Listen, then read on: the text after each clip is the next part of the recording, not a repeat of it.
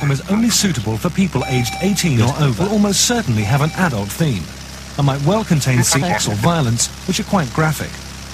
It may also contain explicit language, including sexual swear words. Thanks for listening. Welcome to the Godless Revolution, everybody. I'm Dan Ellis. Tonight we'll be joined by Dan Arrell, who will be speaking to us about godless parenting and Ken Ham's Ark. Woo! Christian Little warns us that the gay sky is falling. Meout is back, bitches! Woohoo! And Oklahoma's keeping their death grip on the Ten Commandments. But here's what his revelation comes to him. He's kind of got all this stuff like touching, wiping, mourning of the animals. Not wiping, whipping. Yeah. Also not touching. I am dyslexic. I hope I'm not having like a stroke. Do it live! Fuck it! Do it live! And an atheist almost always become supporters of eugenics and abortion. A swine is hungry for nuts. Jesus hates him too. Satan is real. Being a Satanist is an open declaration of revolt against counterproductive received wisdom and mindless rogue traditions. Decapitate her head off. We're done. You're done. You're done. Obama! All the time. How's everything going? That's great. How are you? I'm doing really well, man. I'm really excited to be able to actually speak to you instead of just chat with you back and forth on Facebook and comments and stuff like that. There are three of us here, by the way, Dan. So I'm Matt. Nice to meet you electronically. Yeah, nice to meet you, Matt. And I'm Ryan Duffy. Hey, Ryan. So what's been happening lately? I saw that you posted a group photo with Seth Andrews. Where was that taken? Oh, that was here in San Diego. It's called the Godless Gala, and it's the first annual of hopefully what will be many yearly events here where they try to bring out, a big speaker, and they had a bunch of tables set up with different local groups and out-of-state groups and local businesses coming out to meet everybody. It was a really good turnout, and Seth spoke and I spoke, and Ryan Bell from A Year Without God was there. Oh, yeah. It was a lot of fun. Oh, that's cool. Awesome. So this is just kind of a little regional conference kind of thing? Yeah. It's the first time they tried it, and hopefully next year it gets even a little bit bigger. Fantastic. But, it was fun, and I think it seemed to it drew a pretty decent crowd especially for San Diego. Yeah. Where the crowds there's a lot of people here, but getting them together for one event is next to impossible. Right. Yeah. Yeah, so there's a whole bunch of stuff that we're excited to talk to you about. Let's start with a little bit of your history. How long have you always been an atheist? No, I would say probably sometime around 15, 16. I really started questioning everything to the point where I had kind of abandoned faith, and then sometime between 15 and 18, during that transition, I sort of just gave up on the whole concept of God or something else out there, and kind of just realized we're it. Yeah, he's not there. So what religious faith were you raised with, or? Pentecostal. Ooh, Pentecostal. Yes, but not the snake handling kind. But that's a bit more southern Pentecostal. But the speaking in tongues, the dancing and running up and down the aisles, like Jesus camp, crazy sort of. Yeah, just like that. Actually, I can remember my memories of the sermons and services are getting less and less as the years go on. Because I stopped going when I was like 12 or 13. But I just remember lots of the pastor would be talking and they yell and they get very excited and they jump up and down, and then all of a sudden somebody in the stand, the pews or whatever, would get up and just start running up and down the aisles with their hands in the air, speaking in tongues, and everyone would start jumping up and down in excitement, and they were crazy. It was an insane experience.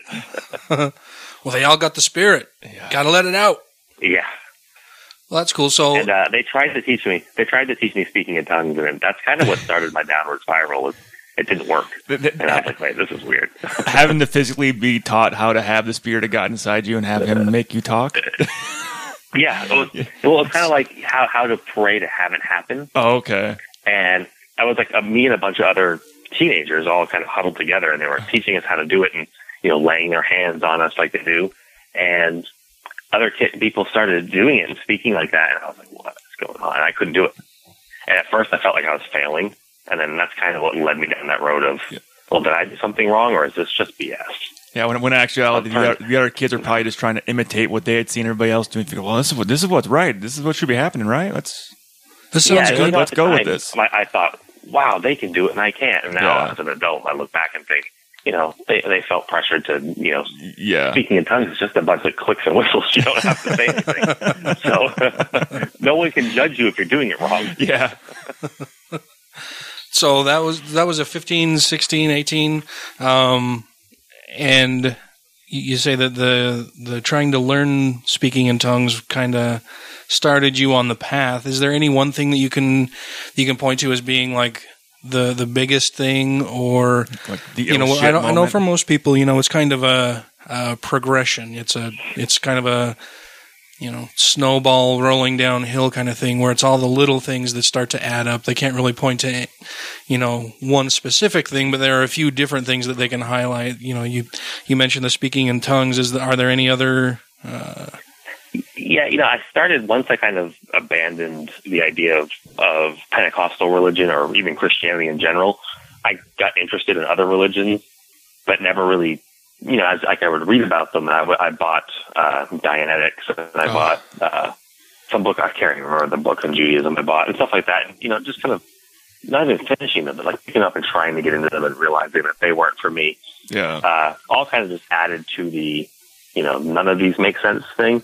And then it wasn't until I read the Satanic Bible where I realized they don't believe in God or Satan that I kind of realized, wait a minute, like that idea makes more sense to me, that there's neither. Yeah. Right. And it kind of that shock that, wait, they don't even believe in this. Maybe I don't either. And because really, I grew up kind of sheltered from the fact that there were only two people in the world. People that believed in God and Satanists. Oh, yes. Yeah. So one or the other. Right. I was never really taught about the fact that there were something called an atheist. Yeah. Mm-hmm.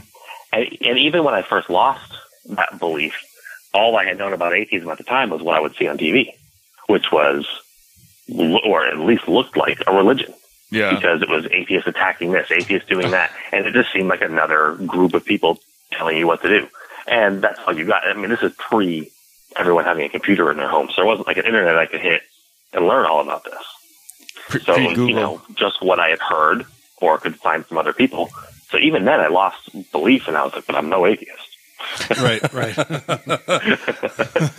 That's a really interesting point. I had a real kind of I was driving home from work today, and I don't listen to music all that much, but my wife likes country. I hate it.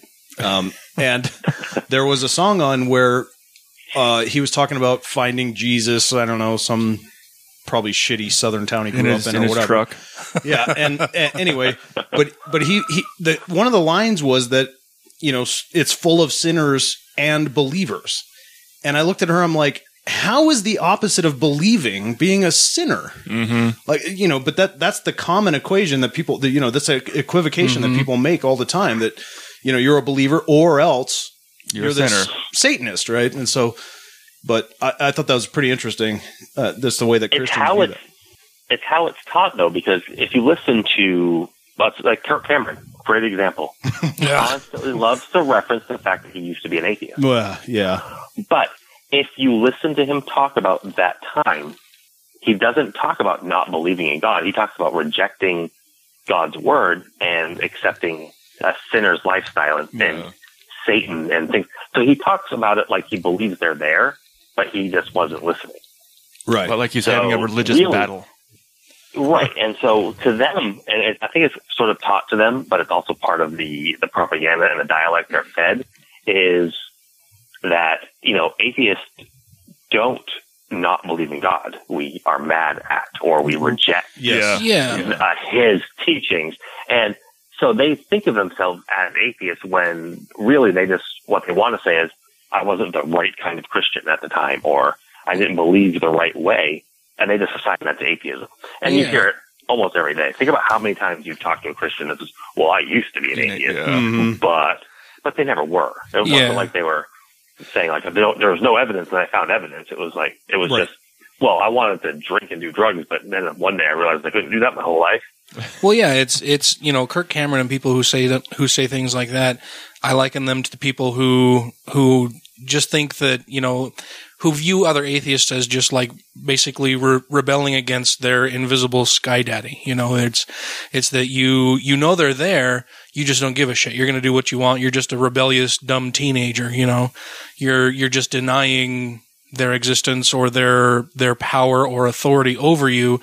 It's not that you don't believe they're there, you just choose to reject them. Mm-hmm. And I think a lot of the times people like Kirk Cameron, make that leap to say that that's atheism when that's not at all the case. I actually took a whole different take on that, but I mean, there's a big difference between being an atheist and a skeptic, right? Which are those two things have definitions in and of themselves, but being an atheist and just not, taking half a dozen years or so and not really thinking about religion is not the same as being an atheist necessarily, which is, I think, what Kirk Cameron did. Mm-hmm.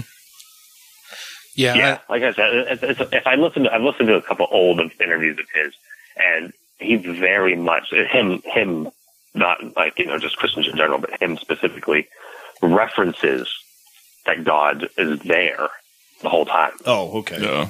And that he's rejecting him and things like that. Like, I didn't want to hear what he had to say. Well, that's by definition not an atheist. Yeah, that's the fuck you, Dad. Yeah. Exactly. And that's the way that they excuse past behavior. Yeah. Right. They feel like if they say, well, I was rejecting God, I didn't accept God, and then suddenly they did, they feel at that point when they accept, they've wiped the slate clean. Well, if it's once saved, always saved, what does it matter? Yeah. Right. I mean, can I change gears on you for just a second? Go for it. I have a 14-year-old, and he splits time between me and his mother, who is a rather devout Mormon. And so there's kind of an interesting transition he's got to go through all the time. And I know you've got a pretty popular book on this subject, so I just wondered. I mean, I obviously I'm leaving you a very broad area, but how what advice might you have, I guess, for when he comes to stay with me? I would say a dialogue is the most important part of the whole thing, is letting him know he can talk to you about things that have been told to him at his mom's, at his church, if he's going to church with her, at a friend's house that's associated with, her side of things, I guess. I don't know if you guys live in different parts of town, et cetera, but if he has friends that are more associated, like I see these friends when I go to mom's house, and I see these friends when I go to dad's house, kind of deal. Yeah. He might, letting him know that he can come to you and ask you questions, and that you're not going to scold him for questioning if they're true or not, that it's an open dialogue, so he can come and say, hey, they told me this, and, I don't know, I would assume you're kind of out enough that he understands that you don't believe in the same thing as mom does. But letting him know that you're not going to judge him if he was to come to you and say, this makes sense to me, and this is kind of, I want to explore this. Letting him know that, okay, well, let's explore it, and be open to him telling you about it, but letting him know you're not going to judge him, but you're not going to lie to him. And if you think something sounds silly, you're going to say, I think this sounds silly. Here's why. How do you feel about it? Or, something like that. And I think it just becomes an open dialogue. I think that works regardless, because at any age, kids are going to be kind of exposed to different beliefs. Mm-hmm. And even if the parents are together and both atheists, the kid's going to come home and be like, hey, Johnny at school told me about this great new thing called Jesus. And this great new 2,000-year-old thing. You don't want to push them away from it, because then they're going to be like, well, I want to know more because my parents don't like it. But you don't want to, you also don't want to make them believe what you believe. You want them to find their own path.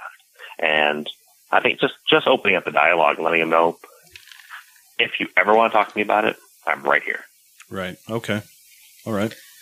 Yeah, you don't have to be afraid to ask me questions. I'm not going to think any less of you. In fact, maybe you can teach me something, or we can discover things together. Mm-hmm. Yep, exactly.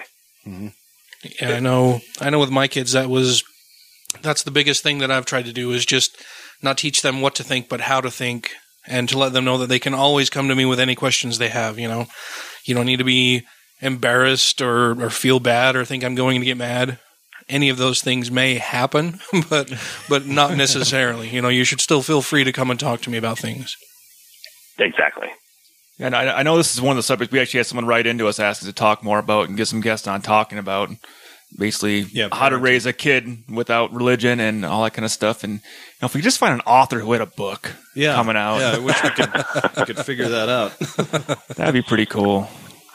Well, and your book is due to be released in was it September?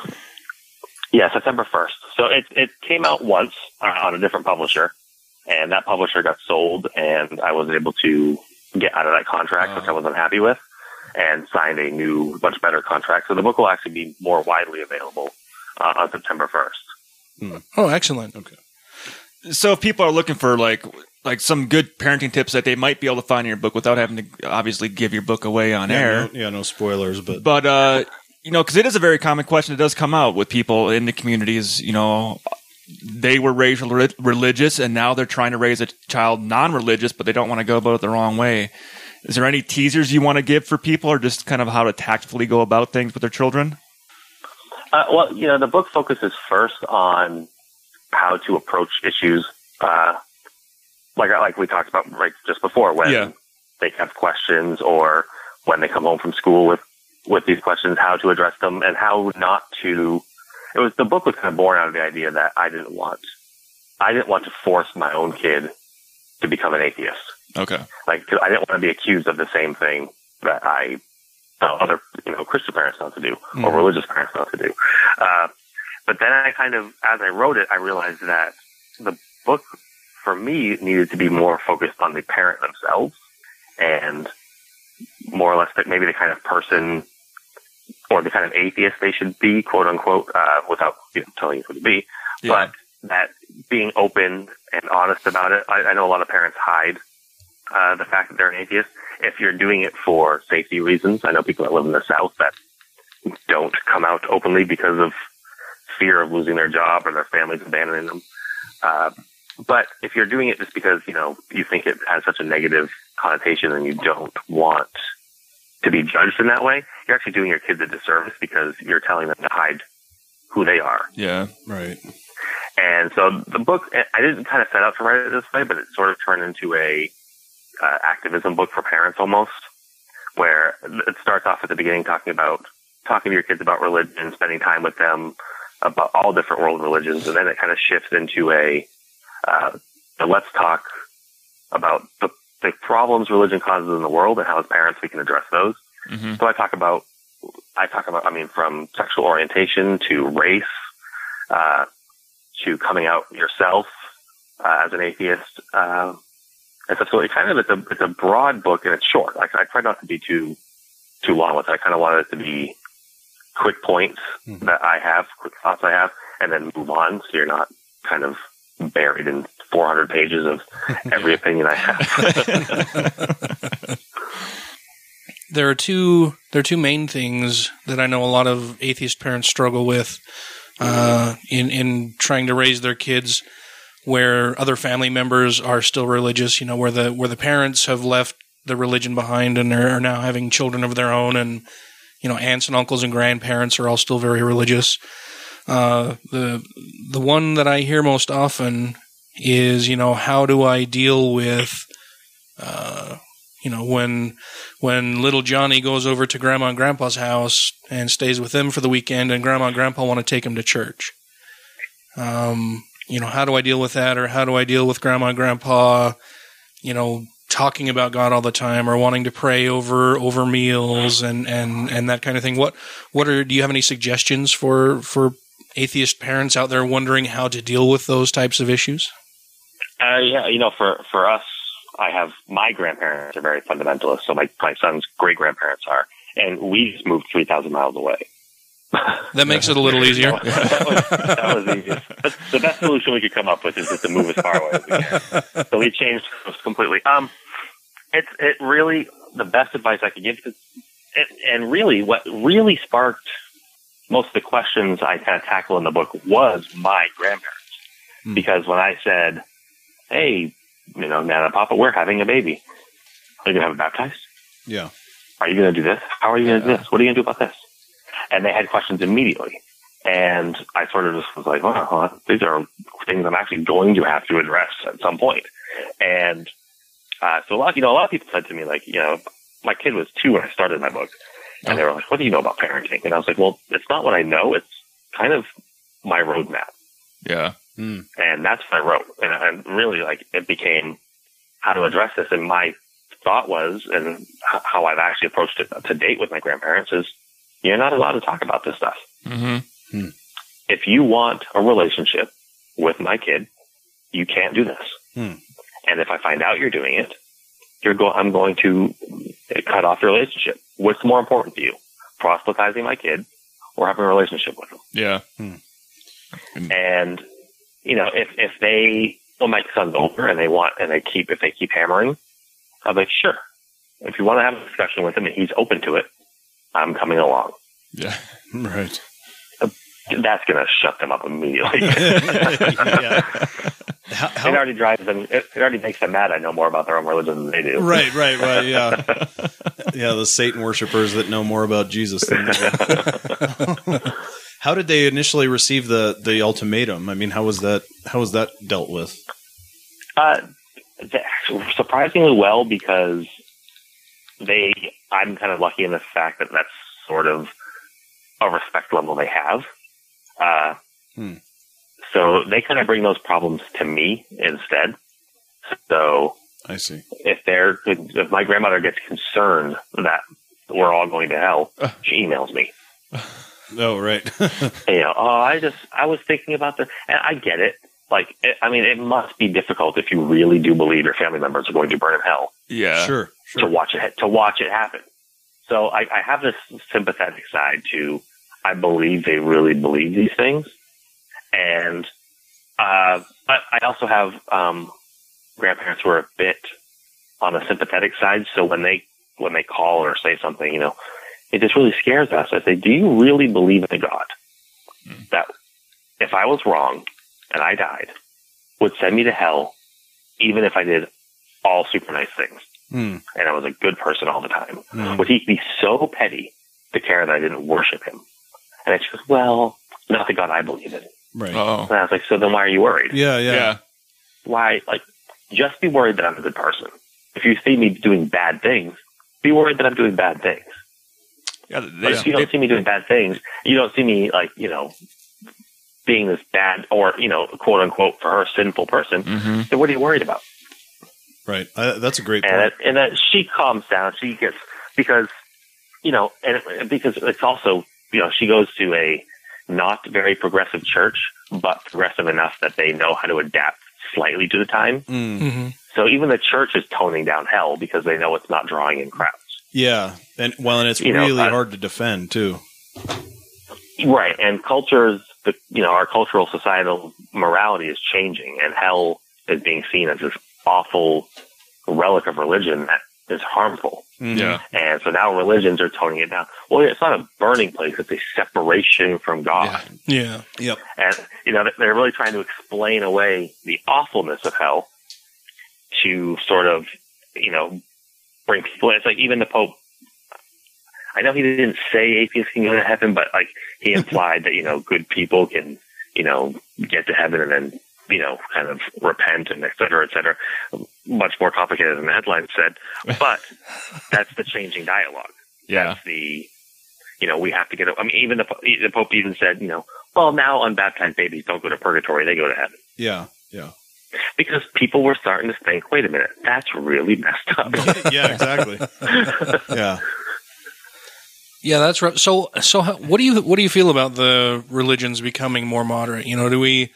Do we congratulate them on their, quasi-progressive stances and changes on views, or do we still try to remind people, no, this is what they used to say, this is what they're saying now, it's still bullshit. This is what the books still say. Yeah.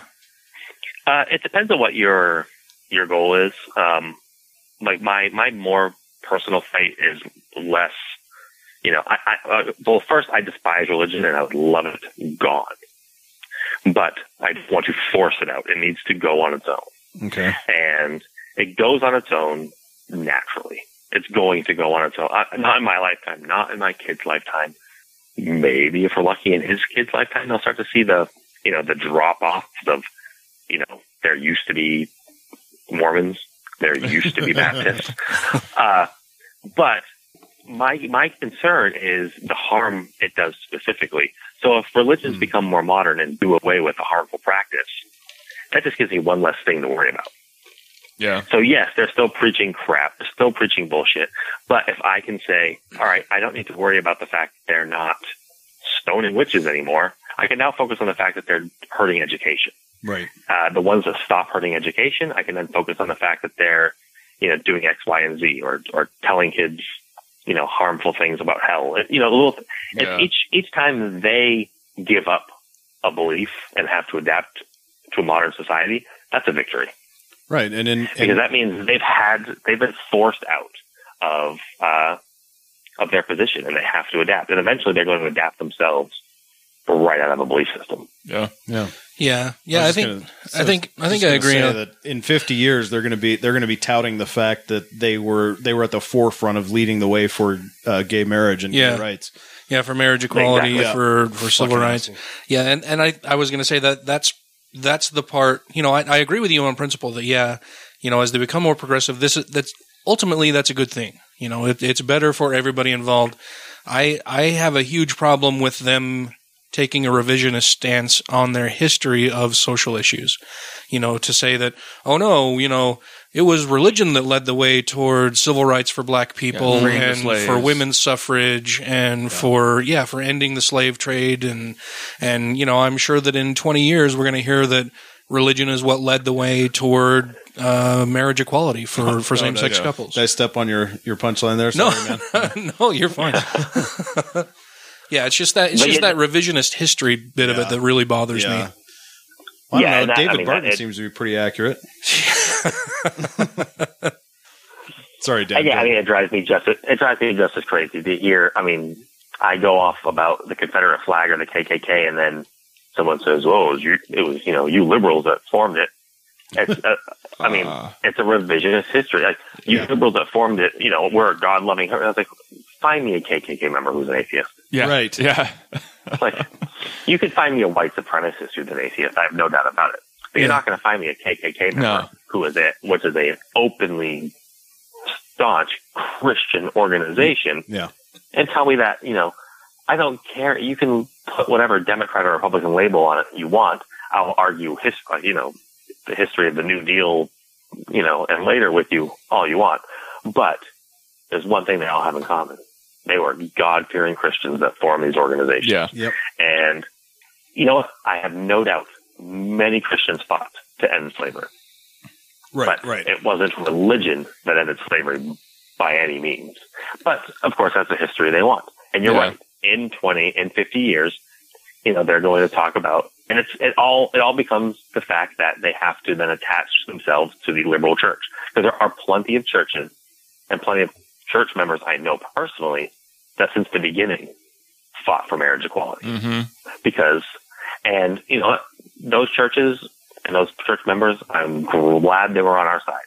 Regardless of other differences we have, we needed their numbers. That kind of support changes public policy. Absolutely. But what's going to happen is the now more fundamentalist churches that were very against it in 20, 50 years are going to have moved into that more liberal position, and the liberal left is probably going to have moved even further left as new issues we can't even imagine come to light. And they're going to say, well, look, we're a liberal church. We fought for same-sex marriage because they're going to attach themselves to the evangelical side. Not very few evangelicals supported it, but they're going to find that group of evangelicals that did and attach themselves to it. Yeah, those 3 or 4 churches that were big in it. And right. And they kind of do that throughout history, and they just attach themselves to that part of the church that accepted it, and then kind of make it look like they all accepted it. Yeah. And they don't talk about the fact that 65-75% of them didn't. They don't want you to think about that. I think we do have a little bit of an advantage, though, at this point, in civil rights history, because we'll be able to refer back to YouTube, and all these where we haven't been able to do that before. And so when they want to claim they were connected, we can say, Barry Lynn is okay, but the rest of you guys, not so much. Yeah, well, and Dan, you mentioned, that there are a lot of people who, or you said that, certainly there were a lot of Christians who, fought to free the slaves and who fought for women's suffrage and things like that. I think the problem that we see, and in the revisionist history that we see, is that people equate, a handful of Christians acting just as good people and saying that Christianity is what drove them to do that. Yeah, that their religious faith is what drove them to be good people, when clearly that's not the case. I mean, there's not a single issue, and I've asked people this, from all stripes, all different types of religion. Tell me one single thing that you can do as a good for society that you can only do through religion, that you cannot do without religion. Mm-hmm. And I have yet to have anybody give me any good answer for that. It's always just, religious people do good stuff all the time. Okay, yeah, fine, religious people do. Not all religious people, certainly, but there are other people who are definitely not religious who are doing those same good things without religion. Mm-hmm. Right, and I think you just hit the nail on the head. It's the fact that they want to equate that, we know that the majority of African Americans in this country are Christians, or at least religious. Yeah. Mm-hmm. And so they look at that and say, well, the civil rights movement was a Christian movement because everybody in there was a Christian. But everyone in there also had, wore pants. Yeah. And they wore, they all wore shoes. So everyone that wore shoes supported civil rights movement. Right. It becomes attacking everything on. It's the same argument we have when people say, well, Hitler did this. Well, Hitler had a mustache. Well, the mustache is a genocidal dictator. But that becomes the ideal, is that you attach labels to everything. And Christians can find that label in so many places because they have such a majority in the country. Right. And so they like to use that to their advantage. That's exactly what they're going to do with same-sex marriage, is because lots of gay couples are Christians. Yeah. It might not make sense to us, but they are. Mm-hmm. And it certainly doesn't make much sense to me. Right. But you're going to get that, it was religion that did it because, these religious people were so good. But, like you said, at the end of the day, it has nothing to do with the fact that they're religious. It has to do with the fact that they're good people that care about others. Right. And if they lost their religion, I would hope very few of them would lose that love of humanity. Yeah, well, and it's not even just that they're good people who just happen to be religious. It's that they're good people who, in a lot of these cases, are acting in direct opposition to what their religion specifically states. Yeah.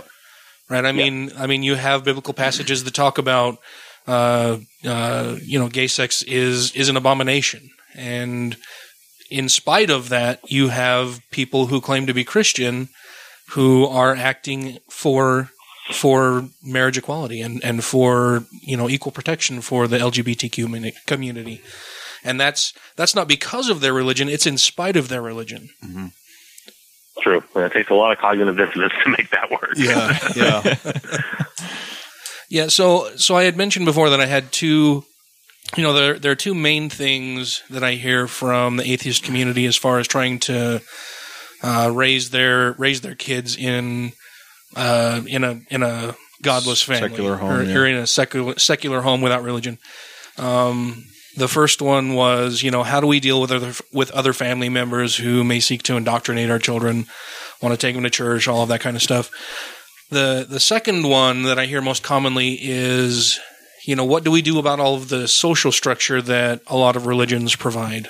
I know here in Utah, it's a ton of stuff. Yeah. Here in Utah, Mormons spend almost their entire lives steeped in some type of church activity, whether it's regular Sunday service. There's probably one day a week where they're not doing something. Yeah, with the it's church. family home evening, it's Boy home Scouts, teaching, it's Boy Scouts, everything, it's church basketball, Yep. it's young men's, young women's. I mean, Everything. It's everything. Almost all of their social structure revolves around the church. Yep.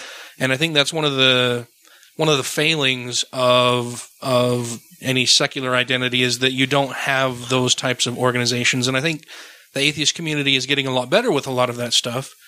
You know, Atheists of Utah here locally does a lot of family events. They'll organize trips to the museum or barbecues or stargazing, ice cream socials. You know, there's a bunch of different stuff that they do. There's also things like Camp Quest to help replace Boy Scouts and stuff like that. What other suggestions do you have as far as trying to provide more of that social structure, or even just dealing with your kid coming home and saying, you know, Timmy won't play with me because I don't love Jesus?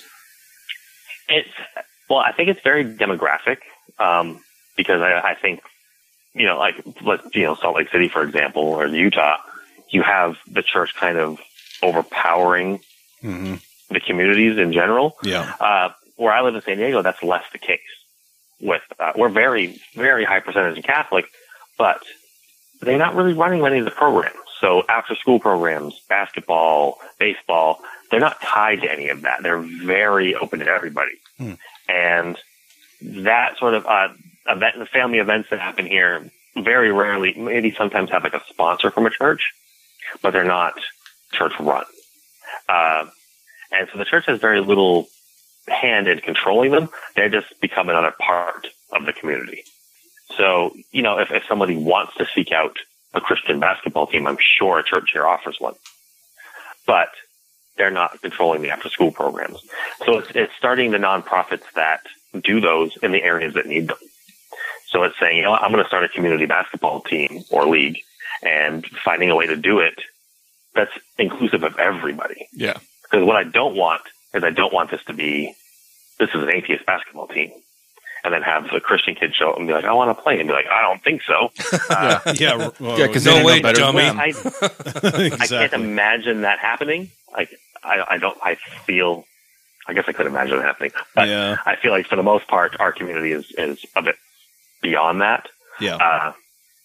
And we're not that that's petty. What I think. So, right. I think for the most part, I've met so many people that are, but the majority of us aren't, and especially the ones that get into the activism side and the community side of things, aren't looking to create that. We're not looking to create, an atheist community. We're looking to create a secular community. Yeah. And so I think it comes down to, if your area is lacking in these things, finding the people that want to take the initiative to start them.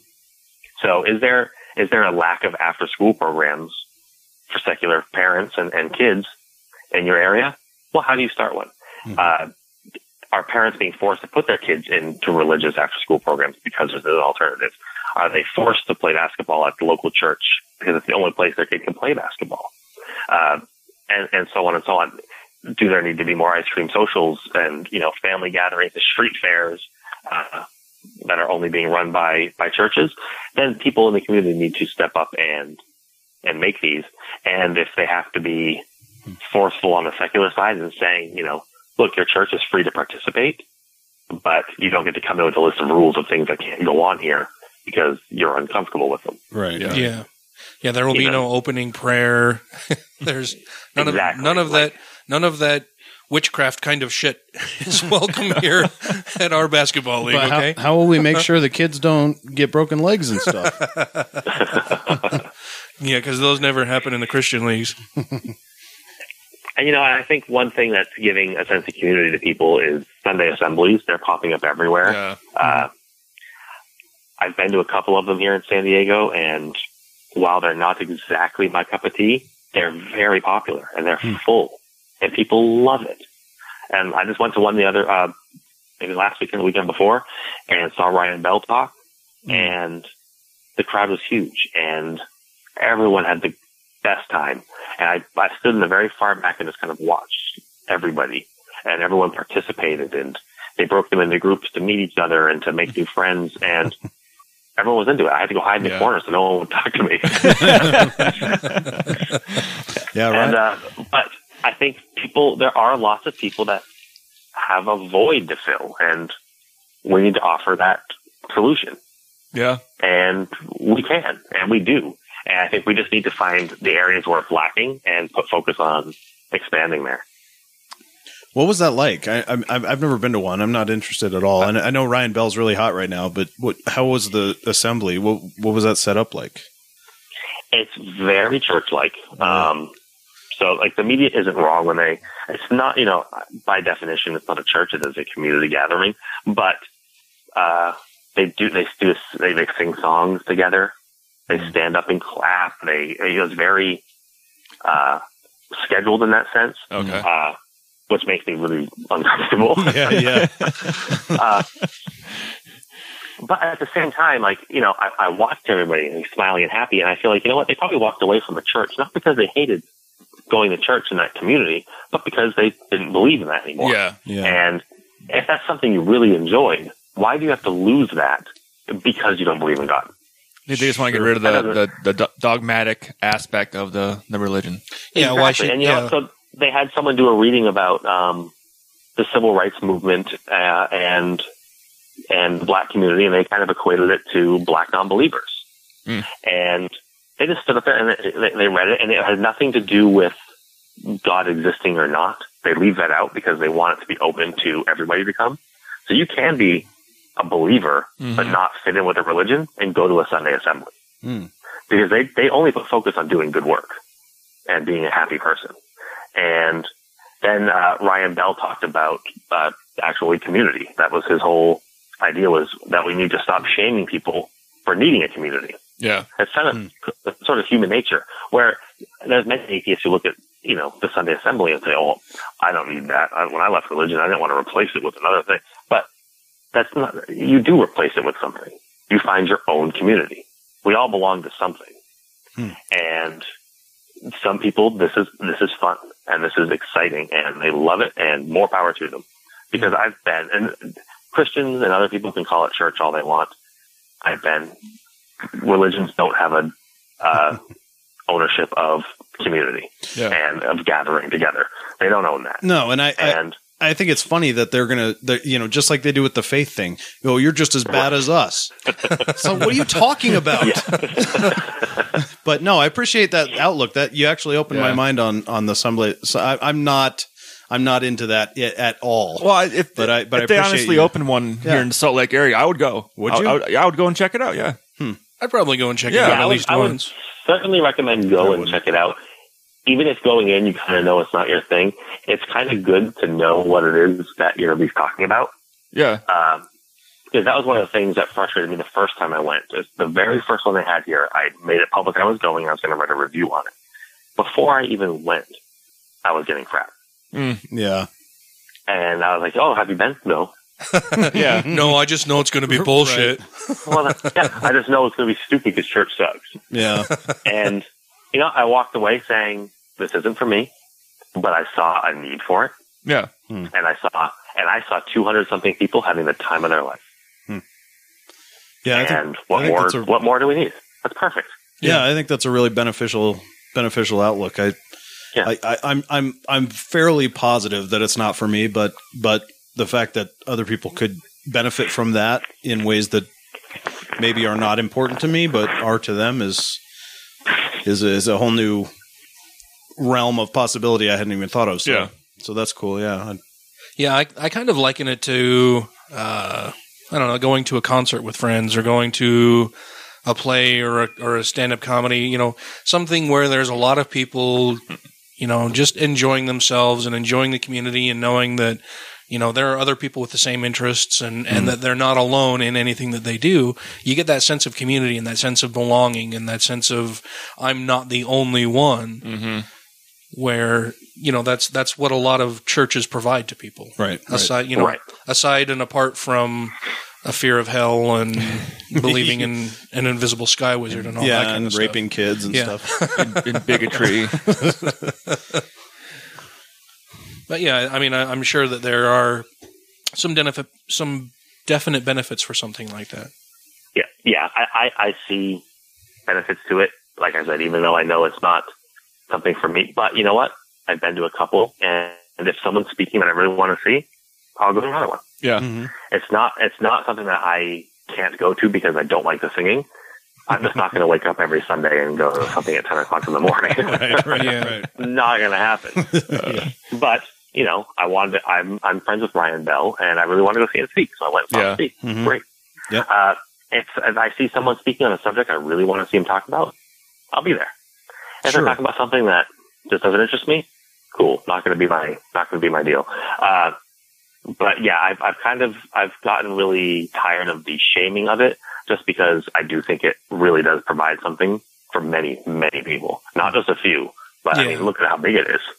Yeah, It's big enough where it's made an impact. Yeah, I think it's just part of that automatic rejection of anything structured, that a lot of people leaving religion are automatically averse to having anything or just that a resemblance that even has any resemblance at all to any religious practice, right? They don't want to congregate together. They don't want to give their money to anything. It's really hard to get money out of atheists who are freshly coming out of any religion, because they're like, oh, no, fuck you. I gave 10% of my money to the church for the last 25 years. I'm not going to give you a fucking dime for anything. That's beer money now. Yeah, why do I have to pay for any of this shit? Yep. And you know what? That's one thing I really like about the Sunday Assembly is the first time I went, when they asked for donations, they asked during the I kind of call it service, but during the during the speaking, they asked they made it known there was a donation thing at the back, but they were very adamant that if you don't have it, don't donate it. Yeah. Mm-hmm. You don't have to give to it, and they made it clear. They said what we're looking for is money so we can rent this place every week, and things, and that's what they needed. And no one there is being paid, no one's working full time for the Sunday Assembly. It's a volunteer only thing. But then in the last one I went to, the donation thing was up at the front, at the entrance, where because you can sign in and they like to do name tags so people can meet each other. And it was just sitting there and said donations welcome, and that was it. They never even mentioned it once. And so people could walk in and be like, I really enjoyed this. I want to keep coming. I'd like to give them some money to make sure they can secure this location month after month. Yeah. Great. And if you go and you're like, you know what, I don't have the money to give. They don't even ask you for it. Zero There's pressure. no shame. The cup isn't handed to you, and then you feel like that person that's being shamed for passing along without putting money in. Right. None of that exists. And you're not told you're not told that you're going to lose out on any blessings if you don't donate. And exactly, and they don't even tell you, if you don't donate, we're not going to do this. They don't even say that. Yeah. They leave the whole guilt and pressure out of it, which I love, because I get that any sort of nonprofit, any sort of group needs donations. That's how it works. Right. And everyone that needs donations has to ask for donations somehow. Yeah. And they're put in a pickle because they look more like a church than anybody else. So when they do anything, it's scrutinized more. So they have to be creative about the way they approach these sort of issues. And I think they do a really good job doing it. And I can't say that's everyone everywhere, because I've only been to San Diego. Yeah. And they're all run independently and all run different. Yeah. But I know my experience here, and after talking to Ryan Bell some more about it, I think he spoke at like almost 14 of them now or something like that. He loves them. He thinks they're great. Being a former pastor, I think that kind of makes sense. Sure. Yeah. But, he kind of likes that back and forth and that talking in front of crowds in that manner. I think that's still, a good thing for him. Yeah. But I don't know if you ever talked to Ryan or know much about Ryan, but he is so anti-religion. It's fantastic. So for him to still see the benefit and goodness in it, I think speaks highly of it for somebody who's so rejected the church and its teachings. Yeah, it seemed to happen so fast for him, though. It's sort of, I kind of went back and reread some of his work and kind of revisited it, because I didn't know how I felt about it. Mm-hmm. You can't give up God for a year. Right. Yeah, of course. A bit, I think it looks fast to us because it started so much earlier for him. Okay. So by the time he came to, I'm going to do a year without God, I think he had kind of given up God more than he says. Yeah. Okay. And so it looks fast to us because we only caught that one part of his journey. Yeah. When it had been building up for a long time. Right. And I think the second he said, I'm going to do this, that was I think he knew the ending to his story. Yeah. Yeah. Well, and I think once you reach the point of being brave enough to say, right, I'm going to do something that is a direct contradiction to many of the things I've been preaching from the pulpit, you're already well on the way. It's not something that I imagine Billy Graham or Ted Pat Robertson or anybody like that would do any time in the near future, right? It's that you've already been having a lot of doubts, and you've already examined a lot of these things, and you figure, okay, fine, well, I'll just set all of it aside temporarily and see how I feel about it. Yeah, you're already down that path. Yeah, and I think I can't speak for him, but I think it was sort of at that point where once you kind of shed that, he probably felt really free. Oh yeah. Oh yeah. So, you say like, I have to follow these strict guidelines. I have to do all of these things. I have to believe X, Y, and Z. And then you make the announcement that you're not going to do that. Suddenly, like, I don't think it takes very long from that moment to realize you don't need any of it. And so I think once he got outside and once he started meeting, atheists and going to conventions and talking to people, I think it kind of made him feel more comfortable and accepted. And it's sort of this, I think, like I said, I think it was a long progression, but we only all watched the end of it. Yeah. You're probably right about that. I just wonder how many Christians in the Christian community fully expected him to come back to preaching and believing in God at the end of the thing, and then were just completely blown away when he said, "Nope, I'm not coming back." Just spend a couple hours on his Facebook page. Oh, really? Yeah. Yeah. I'll go read check his it out. comments. Oh man. Me and him wrote an article together, and I got some comments on it. He got hundreds of comments on it, and they were and he is very engaged too. Like, I get a couple hundred comments, and I might reply to one of them. I can hardly bring myself to read them. Yeah. Because very few people comment when they agree with you. Yeah, true. But Ryan takes the time to go in and talk to everybody, and he's very level-headed and doesn't lose his temper. And if it's going badly and it looks like it's going to go south, he just walks away from it. Wow. Which I can't do. Yeah. Which is one of the reasons I try not to engage very often, is because if I engage and I commit to it and it goes south, I'm going south with it. Right. I'm going to just tell you off. And then I didn't do anybody a good service. I did myself a disservice. I did them a disservice. I did the readers a disservice. But I know my temper and my limitations. I've been an out atheist now for, I guess, about 5 years. And when I first came out, I still had a lot of religious friends, and of course I have a lot of religious family members. And when I first came out and started posting atheist-related topics on Facebook and everything, I would have a lot of my religious friends and family members, make comments on anything I post out there. And now I don't hear from any of them. 5 years on, I don't hear from any of them. It's kind of like they've all voluntarily dropped out of commenting or responding to anything that I put out there. Yeah, I think it comes to a point where they sort of accept it to an extent. Yeah. Not all really, but they just don't invest the time that they were once thought. When you first kind of leave, there's that window, I think, that they think they have where they can grab you back. When they think they still have you on the line and they just need to reel you in a little bit. Yep. And then I think after a while they realize they're not going to reel you in, and they move on to the next person that they can. Best to cut bait. Exactly. Or, like in my case, they just all deleted me and blocked me.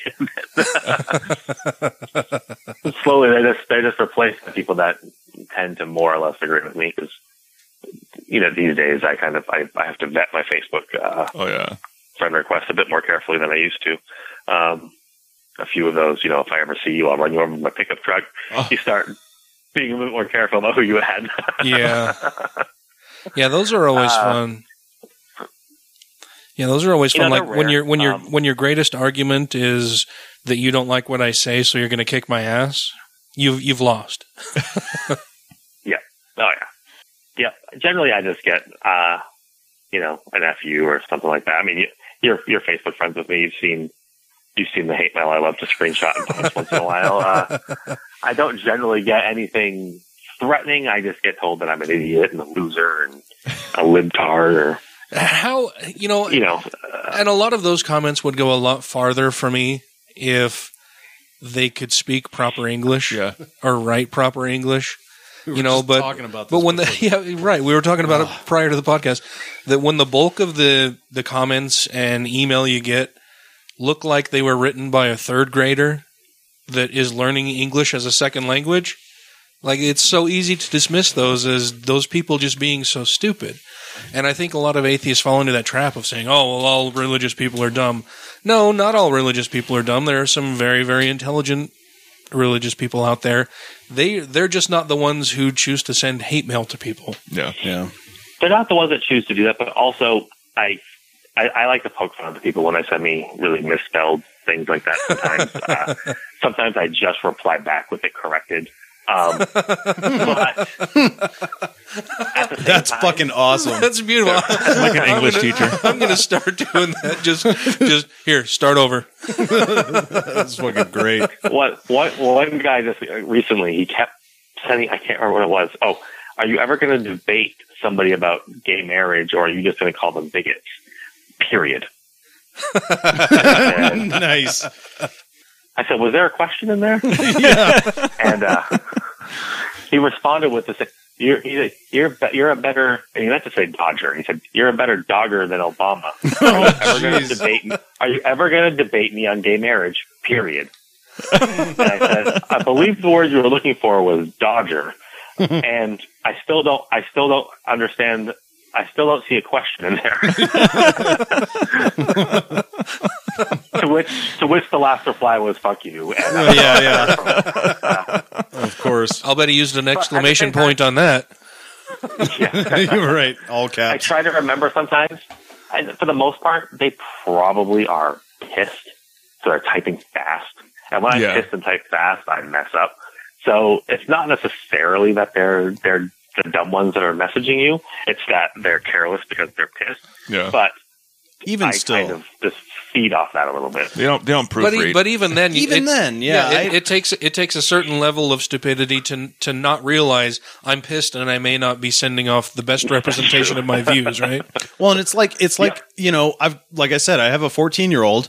And I'll get text from him, and I'll look at him, and I'm like, "What is this? A fucking ransom note?" You know. So I have to text him back, and I'm like, "Do you even read these before you send them? What the fuck, dude?" You know, and that takes a certain intelligence too, or right. So if they're adults and they're sending that without having reread that, come on, man, like, you know. Fucking ransom. I don't know. Sorry, Dan. I That's awesome. I kind of go off on this show a little bit, but the funny part is I don't think these people realize that they are just feeding me. Right. When I get a message that tells me I'm an idiot, I don't go, "Oh man, I'm an idiot." Right. I go, "This is working." Yeah. And I write and I write again. And another satisfied reader. They send me, if I see a pattern in hate mail, every time I write about Ted Cruz, they get furious. Oh boy! Guess what? I'm going to add some more articles about Ted Cruz into my cycle. Yeah. I've struck a nerve. Fine, I've figured out what people want. Right. what's pissing people off. Man, I cannot believe that he has supporters. But to be fair, you do have more IQ points than teeth. So most of the people that are criticizing you, My favorite though is this happens to me a lot. Is I don't know. I think a lot of people know this. Not many people care or know, but when you blog for Pathos, you're paid per hit. And I wrote an article the other day about some lady who was really shaming transgender people and telling them that they don't exist. And she is not a famous person, but she has a radio show on a conservative radio network. And she had 20,000, it was a lot. She has an insane amount of followers. And so I was like, you know what? Like, she's a big enough of a voice that what she's saying is hurting people. Yeah. And I'm going to address it. I addressed it and I sent it to her. And she tweeted it out with, "Everyone go read this article and take him down." Oh, wow. Thank you very much. Thank you. She just got you a new car. You just paid me to do this again. Wow. And to bring this to other people's attention. That's awesome. The funny thing was that that one didn't get incredibly popular. It didn't gather that many comments, but she only got 1 or 2 supporters on there versus 10 of my supporters. So it was a very, even she was on a losing side of that argument. Yeah, way to go, man. She had 10 times as many followers as I do, and she couldn't gather an argument. That was a funny one. I corrected her on what transgender is, corrected her usage of words he and transgenderism and transgendered, and she retweeted it. And this sounds like this should have nothing to do with the conversation, but she is a black woman. It has nothing to do with the issue we're talking about. Suddenly, I was a racist mansplainer because I dared tell a woman of color anything, basically. How dare you, sir? I was told that I was a racist mansplainer because I was trying to explain transgender issues to a black woman. And I said, what does her race have to do with this? Yeah. Absolutely and they said, everything, because you're a white man telling her that she's wrong. No. Well, gender has a lot to do with it. Tell her to go read her Bible. She should obey you. It was wow. It was the first time I've ever been accused of mansplaining something. Yeah, that's interesting. Generally, once that's thrown at me, I would just turn off my, when I see another person's debate and they go, "You're mansplaining," I just kind of tune out the rest of the debate because it's not an argument to be taken seriously anymore. But to be told I'm mansplaining because I'm addressing an issue that she is clearly wrong about. Yeah. How does dialogue take place at that point? Yeah. Do I see her and look at her avatar on Facebook or on Twitter and say, "Oh, well, she's a woman of color. I better call in my black friend to handle this for me." We've then shut down dialogue and we're not getting anywhere. She's a woman of color. Clearly, I can teach her and tell her nothing. She's obviously right about everything she says. Mm-hmm. Right. That's how I felt. I was like, this doesn't, if I went to her and said, well, you know what, let me explain racial issues to you. Right. There's an argument to be made that I'm going to be wrong. Sure. Yeah. I'm not going to be wrong, but there's an argument to be made that I can't exactly, your credibility is suspect at that point. Fine line. Yeah, Let me tell you what it's like to have a vagina. Back up my, yeah. It's just getting hard to be a white man in this country. Am I right? I only listen to Bill O'Reilly, right? Everybody else too. Speaking of white men, segue. Yes, finally. We're all men's rights activists, right? One of my favorite things that you've done is taking down Ken Ham. Yes. What is your favorite part of all of this? Like, what? I know that he's kind of lost his mind and thinks you're the devil incarnate, and you're working in concert with Satan if you're not the devil incarnate. What is your favorite thing that he has said in response to anything that you've written? My favorite thing is the fact that since the day he lost that money, he has been absolutely silent. Because up until that day, he would reply to me almost on every tweet, on every blog I wrote. He would say something. And the day they lost that money, he has not said a peep. Oh, man. Because he does not need me engaging with him anymore. Yeah. Oh, yeah. I mean, the whole thing is hilarious. And going on the radio with him and saying, "You're hiring people illegally," and him say, "I'm not hiring anybody." I send him a screenshot and he still says, "We're not hiring anybody." And I'm like, I am staring at a picture of your employment page and it says Arc Encounter, CAD designer. What part of this is not hiring? Yeah. Well, it's a position for Answers in Genesis. So for the people, so for the people listening who may not be entirely familiar with the story, why don't you give us a little bit of background about what we're talking about here? Sure. So, in 2010, Ken Ham announced that he wanted to build a life-size Ark, and do it in Kentucky, and that they needed some money to do so, and they started fundraising, and it went terrible. And they learned about a tax incentive program in the state. So if you're building a tax I don't want to use the word tax trap, but like a tourist attraction, the NASCAR Speedway they built there, a theme park with rides and, actual fun things on a big boat. You can tell the state, here I'm building this. Here's how much. Here's the visitors we plan on bringing in. Here's how many would come from out of state. They're going to stay in hotels. They're going to buy food. This is the kind of revenue we think they're going to bring in.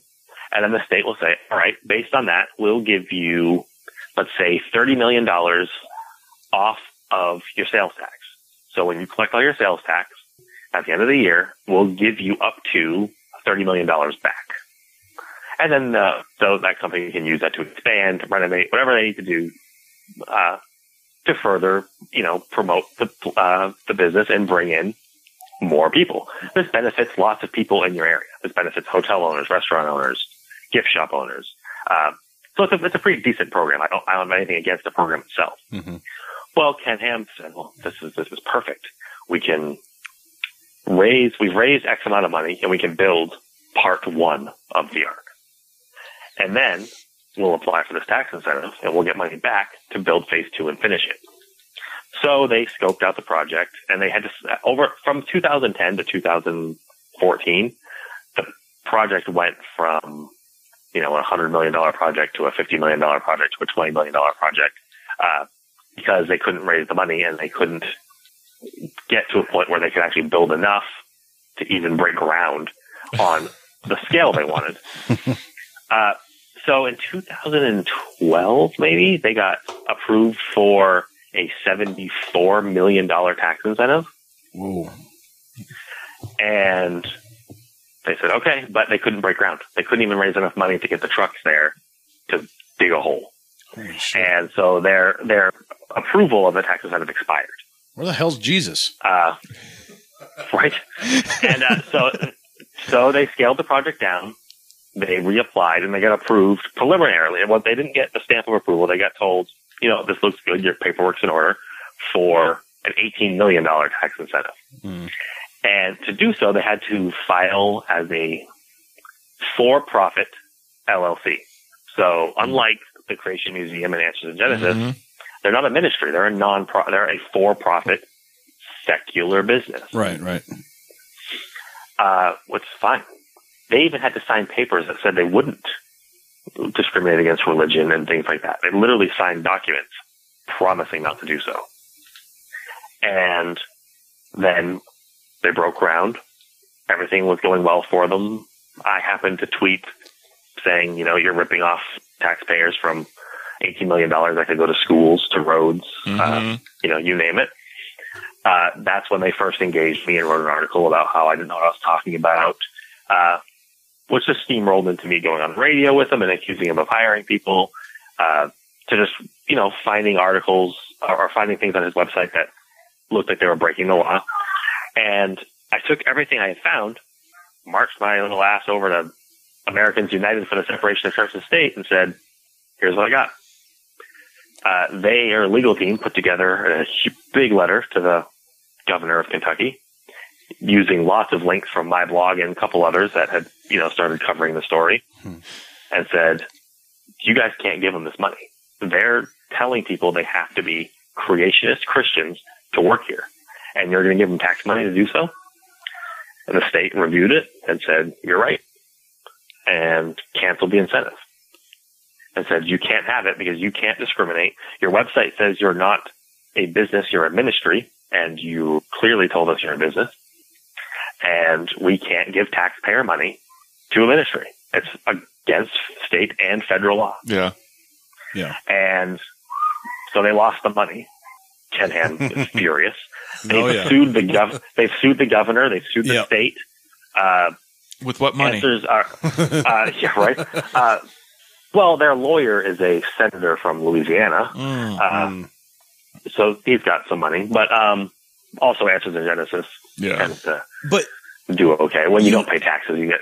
Yeah. You have to know that when the state of Kentucky is siding with an atheist over a young earth creationist museum, you have to be really fucking breaking the law. Yeah, your argument is so weak. It's so bad that Kentucky is siding with atheists. especially because they really endorsed the project to begin with. Yeah, They love it. The governor even today says, we want this to be built. Right. We think it's going to be great for the state, but we can't give you money to do so. It's against the law. Yeah. Yeah, I think that's very so telling. They've started battling it in court. It started last week. The judge, sadly, seems a little on the side of Answers in Genesis. The things he said were a little unnerving, but they don't have a case because the Supreme Court's already set precedents in this. Yeah. Oh, good. So they don't have much of a case. So even if the judge was to say, like, all right, let's go full trial on this, let's not dismiss like the state has asked, they don't have a case. And it would, even if this judge said they won and it had to go to a bigger, appeal and go up the ladder, the higher this goes, the less chance they have of winning. Yeah. They're done. And I think they know it, and I think they're using this as a fundraising tool. Oh yeah, absolutely. Yeah, for sure. It's not working, really. Yeah. I watched their donations. They're not increasing very much, but they're trying to use Christian persecution as a fundraising tool. Oh, yeah. And it's not really working because even a lot of Christian leaders don't want them to get this money because it doesn't work for them. Once those lines are blurred, the freedom they have as a religious organization becomes blurred. Yeah. Yep. And they don't want that. A lot of Baptist leaders in the state of Kentucky signed on to the lawsuit saying we don't want him to get this money because it's not what the separation of church and state is about. Yeah. They don't want those lines blurred. And so that's where it is now.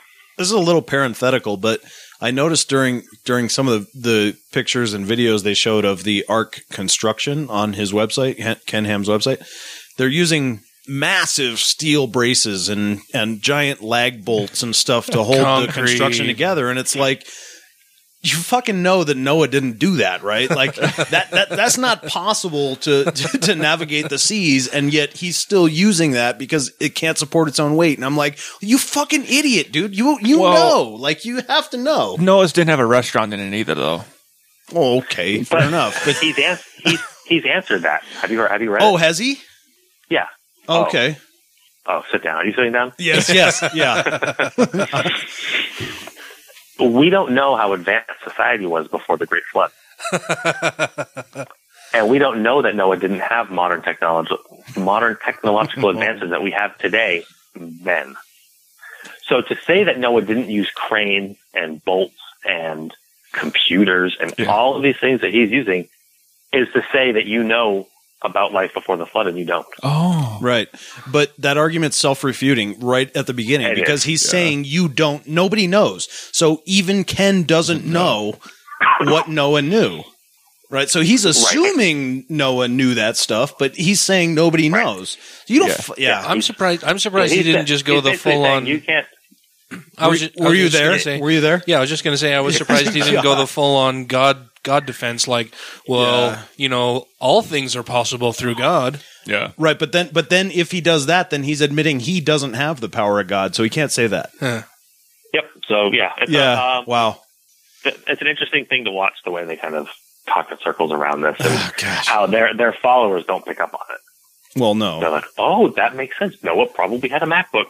Yeah, that's what I was just envisioning. I was envisioning Noah in a Starbucks with his MacBook Pro, sitting there with his CAD drawings that Jesus looking over his shoulder, going, "Yep, you got it right. That'll work. Go build it." Yeah, well, if he had all of that, Starbucks with a V. It's just if he had all that, why did he need a dove to tell him where land was? He should have had GPS, right? I don't know. What are we talking? Of course, this is all stupid. Did nobody else on the planet have a boat? Right. That's what I said 100 times. Right. Of all the people on the planet, there had to be at least one more guy in his boat at the moment of that flood. Yeah. Yep. Being like, hey, me and my family, we're in this boat. We're good. Right. Yeah. Thanks Noah. Thanks for the heads up, jerk. Certainly there were groups of fishermen, that were probably out working. Right. And, of course. Yeah. What about the evil ducks and evil fish? Yeah, right. The evil ducks. What a stupid story. Yeah. Well, and ever since the Bill Nye Ken Ham debate, when I signed up to get the streaming video or whatever, So now I get the emails from Answers in Genesis all the time. And it's fun to just go out and like read some of the ways in which they try to mentally do these acrobatics in order to support the things that they already believe. Yeah. Remember a few like I used to pull science articles that they had from that website, and we used to read them on air, and so they were so bad. Science according to Ken Ham. Yeah, we did like 2 of them, and we're like, this is just so ridiculous. Yeah, I've thought about we could probably do an entire show just based on this is what Answers in Genesis says about how the world we live in. I think that would be a lot of fun. So for all of your writing on this, you won the American Atheists First Amendment Award. I did. Congratulations. Yeah, congrats, man. Thank you. That's awesome. So how did you first hear about winning the award? I was sitting on a friend's couch watching a hockey game, and Sarah Moorhead from Recovering from Religion just sent me a big congratulations. We're so proud of you. And I was like, what the hell are you talking about? And then like I saw my Twitter started lighting up, and people were like, way to go, Dan. And I was like, for what? And then and finally like Sarah was like, you know? And I was like, no. And then I didn't tell you. And I was like, no. And she's like, show me what I want, and sent me a picture of it. And that's how I found out. Nice. So half the world knew before you. Yeah, pretty much the same. That's awesome. I think it was very, very well deserved. Yeah. Congratulations. Oh, thank you. Well, we'll let you get on, man. We'll wrap it up here, but we Perfect. appreciate Thank your time so much, and it's been a pleasure for sure. Do you have anything you want to plug before we let you go, or anything coming up? You know what? Just follow me on Twitter if you're a Twitter user at Dan Arel, DANAREL. My book, Parenting Without God, it's on pre-order now. Comes out September 1st. Everybody buy that. And danarel.com. That'll lead you to articles I write for other websites and for my blog. Excellent. Awesome. Thank you so much for joining us, Yeah, Dan. I I really appreciate it a lot, man. It's been a blast. Yeah. Thank you for having me on. It's been a pleasure. Enjoy the rest of your night. You too. All right. All right. Thanks. Bye-bye. There we go. Yay. I thought that was very good. Yeah. I have read quite a few articles. I always read on Pathos and noticed them popping up in Huffington Post. And I do remember the whole Ken Ham thing when it started to go down. I was like, this is awesome. Well, yeah, his writing on it was awesome, but because, like he said, he pulled screenshots of their actual hiring practices and application process. Well, because I remember that going around the internet there for a few weeks where everybody's posting and going, oh, Ken Ham can't do this, and look what he's doing right there in the articles. And like, you can try to lie about shit, Ken, but we have the evidence right here. Dated. Yeah. Metadata. Maybe you could even try to play the, this is something I didn't know about card, but to come out and flatly deny it when we have the evidence right in front of our fucking faces. Well, but even the I didn't know about it doesn't fly, because when you're trying to get $30 million in tax breaks and it's your fucking company, you better goddamn know, because I'll tell you what, if that was a secular company, the IRS would be all over your fucking ass if you didn't know about every cent of that. Yeah. Yeah, absolutely. They so would. Fuck you, Ken Ham. Well, I think we've even brought that up in the past on how recently with the IRS actually looking at churches and stuff going, hey, are you actually violating your 501c? Everybody's like, oh, what's this? The libtards and the Democrats or whatever are trying to go after the churches now and fucking attacking them. I know. I think I just made that one up. Libtard. I've been called that before. I've been called a libtard. Really? I I work with some ultra conservative people. Nobody has ever called you a libtard? No. I've been called a libtard. Or a Demorat. No, I just made that one I up. haven't heard Demorat, but that's good. I do get called a libtard all the time. Really? Yeah. I've heard Republitard. Well, I've heard. I always say Repubtard. Yeah, Repubtard. Yeah, Conservatard. Yeah. I just call them a conservative. Creatard. Jesus-tard. Does it just do it with anything? All of the tards. Yeah. Buckamurmatard. Burkamurmatard.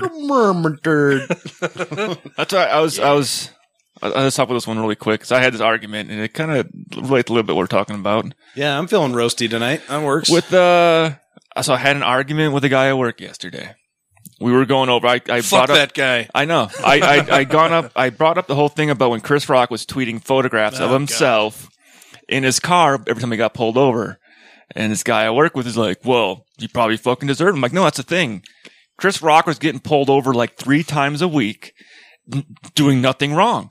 He's like, well, he had to be doing something wrong. I'm like, yeah, it's called a black man in an expensive car. He's like, well, that's not how it works. I'm like, then why the fuck was he getting pulled over all the fucking time? It's like, it doesn't work that way. I'm like, yeah. Then we started talking about the frisking of stop and frisk. Yeah. And got the whole thing. Well, if you look a certain way, you just got to expect it. I'm kind of like, no, you fucking shouldn't expect to have to walk around the street, worry about getting frisked and checked for everything all the fucking time. Right. No, absolutely not. Yeah. Why should you expect that? And he's like, well, if I see a young black kid going on the street wearing like a hoodie and some baggy pants, yeah, I expect him to have some fucking drugs on him. You racist motherfucker. Pretty much.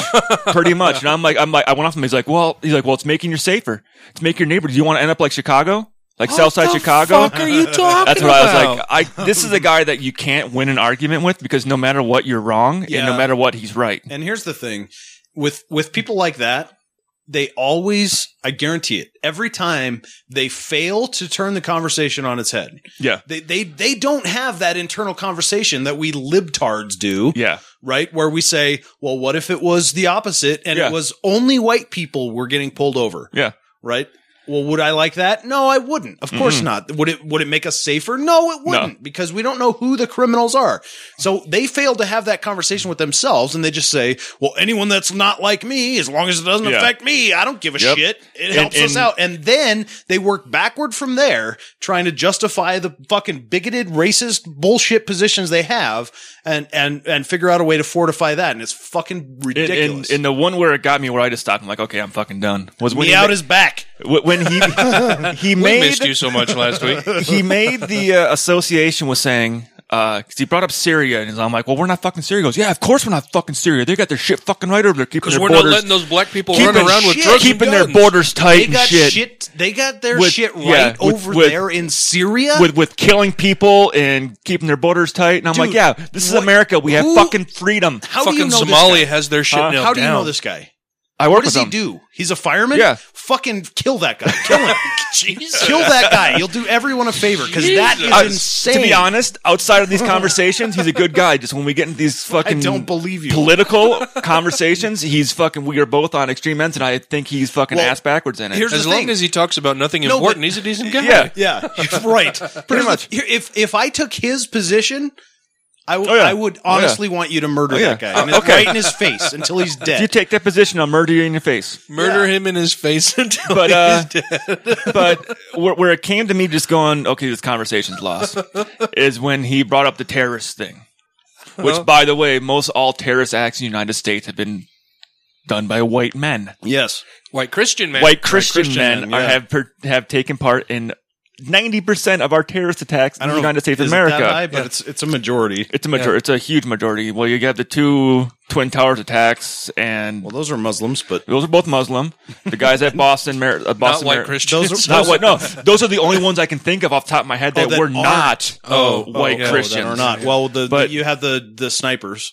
But they DC weren't. snipers were not white. Well, Christian. yeah, true. They were 2 African American men. Were they Muslim or did I don't they know. denounce a religion or did they announce a religion I don't know. affiliation? Honestly, I think one of them was Muslim. Was they? Were they? I can't say that for sure. I'm not I can't sure. I remember. may just be talking out of my with the ass. DC snipers. But I mean, Kaczynski, McVeigh. Yeah. You know, Lee Yeah, Harvey McVeigh, Oswald. the Yeah. Oklahoma City bombings. Yeah. Yeah. But then I went and said, All of the attacks on abortion clinics. yeah. Yes.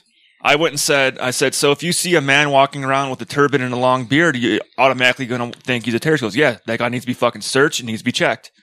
I'm like, what? I'm like, they're not all, he goes, I know they're not all bad, but just because there's one good one doesn't mean there's not 200 bad ones. One. Oh. I'm like, so there's one good Muslim or Sikh or someone who might look like This guy that in this probably fucking has no country. idea what the difference between Muslims and Sikhs are. No, I probably not. He obviously doesn't even know what Muslim is because he's saying there's one good one and 200 bad ones. Yeah. And that ratio is obviously because not he's right. going. I think in his brain, everyone is ISIS. They're all ISIS. Right, exactly. Kill he 'em has all, no idea. slaughter Now, 'em. I don't want to be. He watches Fox News, Yes, Breitbart, yes, yes. Glenn Right. Beck. And he grew, And, did he grow up in Utah? No, he grew up in Germany. What the fuck is this guy's problem? He's a military kid. He grew up in Germany. I just want to say, I don't want to be on record as saying that even though I think that one good person out of 200 Muslims is the wrong ratio, that means that I approve of Islam. I don't want to go on the record as saying that. I fucking hate that religion. But putting everybody in the same boat because another part of that culture has a problem is not right. Yeah, I think humanity would be better, hands down, without Islam. No matter what, good or bad, whatever it is. Because those people are going to be good without Islam anyway. They're good despite the Quran. But first and foremost, with every person, you should treat them as a human being until you have determined you need to treat them otherwise. You need to have a charitable view of people. Innocent until proven guilty. That's a law in this country. Just because the way they're dressed or the way they look does not automatically deem them a bad person until you actually get to know the person. They wear you could easily flip that on its head and say that, fucking every white guy that I see with his pants pulled up all the way and wearing Dockers, I know automatically is a fucking fundamentalist who's going to bomb an abortion clinic. Yeah. Those guys need to be strip searched and or stopped. Every Catholic is a pedophile rapist. They're all fucking abusing prescription medications, I know. Yeah. Well, in Utah, that might be true. Yeah, but you don't. They're not. That's the point, though, right? Yeah, but that could easily be flipped on its head. It's like why is our prisons filled with majority of ethnic population on drug charges when I know damn well at least the same amount of people that are fucking Caucasian on the streets and the same exact fucking drugs and they ain't fucking locked up. Yeah, and they're letting more. That's numerically speaking. Yeah. I had brought that up to him. Like I said, I would have an easier time walking down fucking the middle of New York City with a fucking pound of weed on my shoulder and not even get fucking busted, but that black kid will get fucking busted for an eighth in his fucking shoe. Oh, easy. White privilege. Yeah. Making me rich, yo. Dollar bills. Did you ever see the videos with ever see the video with Steve-O? Where he goes up to a cop and blows fucking pot smoke right in the cop's face. And the cop's like, get out of here. Go away, you silly boy. You're having fun. You silly white kid. Steve-O actually says, he goes, I spent time trying to get arrested. I was doing drugs in front of cops. I was doing drugs like with cops and no one with them, but no, like he would like that one. He went up next to their car. In the same area. Yeah, he went up next to their car and fucking is lighting up a bowl and cops are like, just go away. You're funny. You're silly. It's like, are you fucking Steve-O, you're silly. Go light your nuts on fire. Chris Rock does that. He's going to be on his face in handcuffs. Oh yeah. He's on his face in handcuffs without doing anything. I can't. How old is this guy? He's your age. That's mean. Yeah. He's about 10 years older than I am. Wow. And he grew up in Germany? Spent most of his time in Germany. Then he was stationed in Alaska and in Nebraska. And so from a country that hates itself. Yes. To Alaska where white people power is the way to go. Yeah. To Nebraska where it's not a whole lot different. No. To Utah where it's definitely not different. And by the way, this guy's not white. Really? No. What ethnicity are we speaking of? I would, his father is of Pacific Islander descent and his mother's white. Yeah. Pacific Islander. Like he's kind of, he looks a little Hawaiian, Samoan, yeah, like Hawaiian. Like he's got that, the darker, like Filipino pigmented skin. Yeah. So. Wow. So does he ever stop to think that a lot of white police officers may look at him and think, there's a racial minority, I need to stop and frisk him? That's why I said, I'm like, I've never been pulled over. He's like, you were in the car with me that one time? I'm like, yeah, you were driving. Geez, I wonder why we were pulled over. Certainly wasn't because Ryan was driving. That's what I told him. I said, because a person of race was fucking driving the car. Like, we got pulled over for a bullshit reason, and guess what? You were the one driving.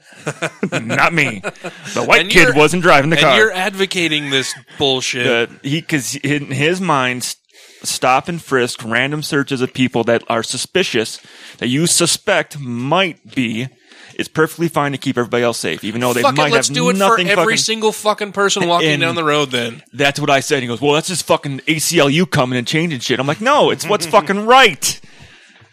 I want to change gears. Okay, let's do it.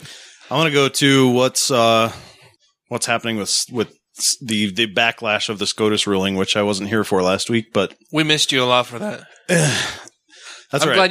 glad you had a good time. out camping. Thanks, man. I put together a little paragraph that I want to get out of the way here. Okay, let's while do I was it. in my tent, but I'll do that in a minute. While I was in my tent. Yeah. I pitched a tent and thought of you guys. No, first I thought of you guys, then I pitched the tent. Right. I had that backward. I'm sorry. Oh, shit.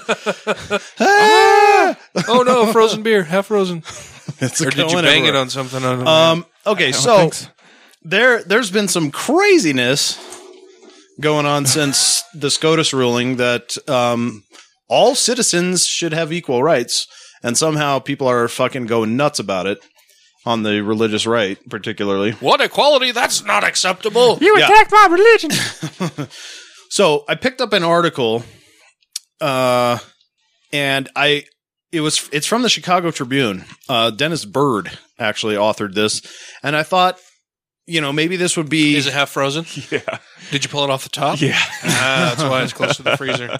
And I thought, Chicago, maybe this would give me a little bit of an update of what's going on. This guy should write for cartoons. He's so full of fucking hyperbole and bullshit. I started reading it and I'm like, oh my God, I'm keeping this for the show because this is fucking out of control. Does he think you can walk like 10 feet off a cliff and not realize that you're off the cliff until you look down? Right. Well, as long as you don't hold up a sign saying "Oops," you won't fall. Yeah. And so I titled it, "But I don't want to share my toys." News. And he starts it by saying, "The world isn't coming to an end now that same-sex marriage is legal in all states, but the way that the Supreme Court forced its historic change on everyone is clear, present, and grave danger." So I read that first paragraph and I'm like, what the fuck is this guy talking about? The court unnecessarily interrupted the formation of a national consensus approving gay. I'm going to have trouble with words. I do this every fucking time. No, I didn't write it. I didn't fucking write this. What are you talking? Who said I wrote this? I'm joking. Oh, You wrote the first paragraph. no, I didn't. Well, the paragraph in your tent. Oh, you didn't get to that yet. You'll know when it's my writing. This is the Chicago. I got Because it's some beer going in to my be eye. so much better. Obviously. It will be. I It will believe be. you. I believe you. But it'll sound like me. Does this sound like me, Ryan? No. Yes. Oh, no. All right. So Dennis Byrne of the Chicago Tribune goes on to say, the court unnecessarily interrupted the formation of the national consensus approving gay marriage and set the stage for unremitting, costly, and fruitless battles over how high this court's dictum should be applied. It's reminiscent of how Americans were forging a middle ground on abortion and on demand in their state legislatures decades ago, until the high-handed court stepped in with unchallengeable, autocratic, and poorly argued decisions in Roe v. Wade. Autocratic, really? Yeah.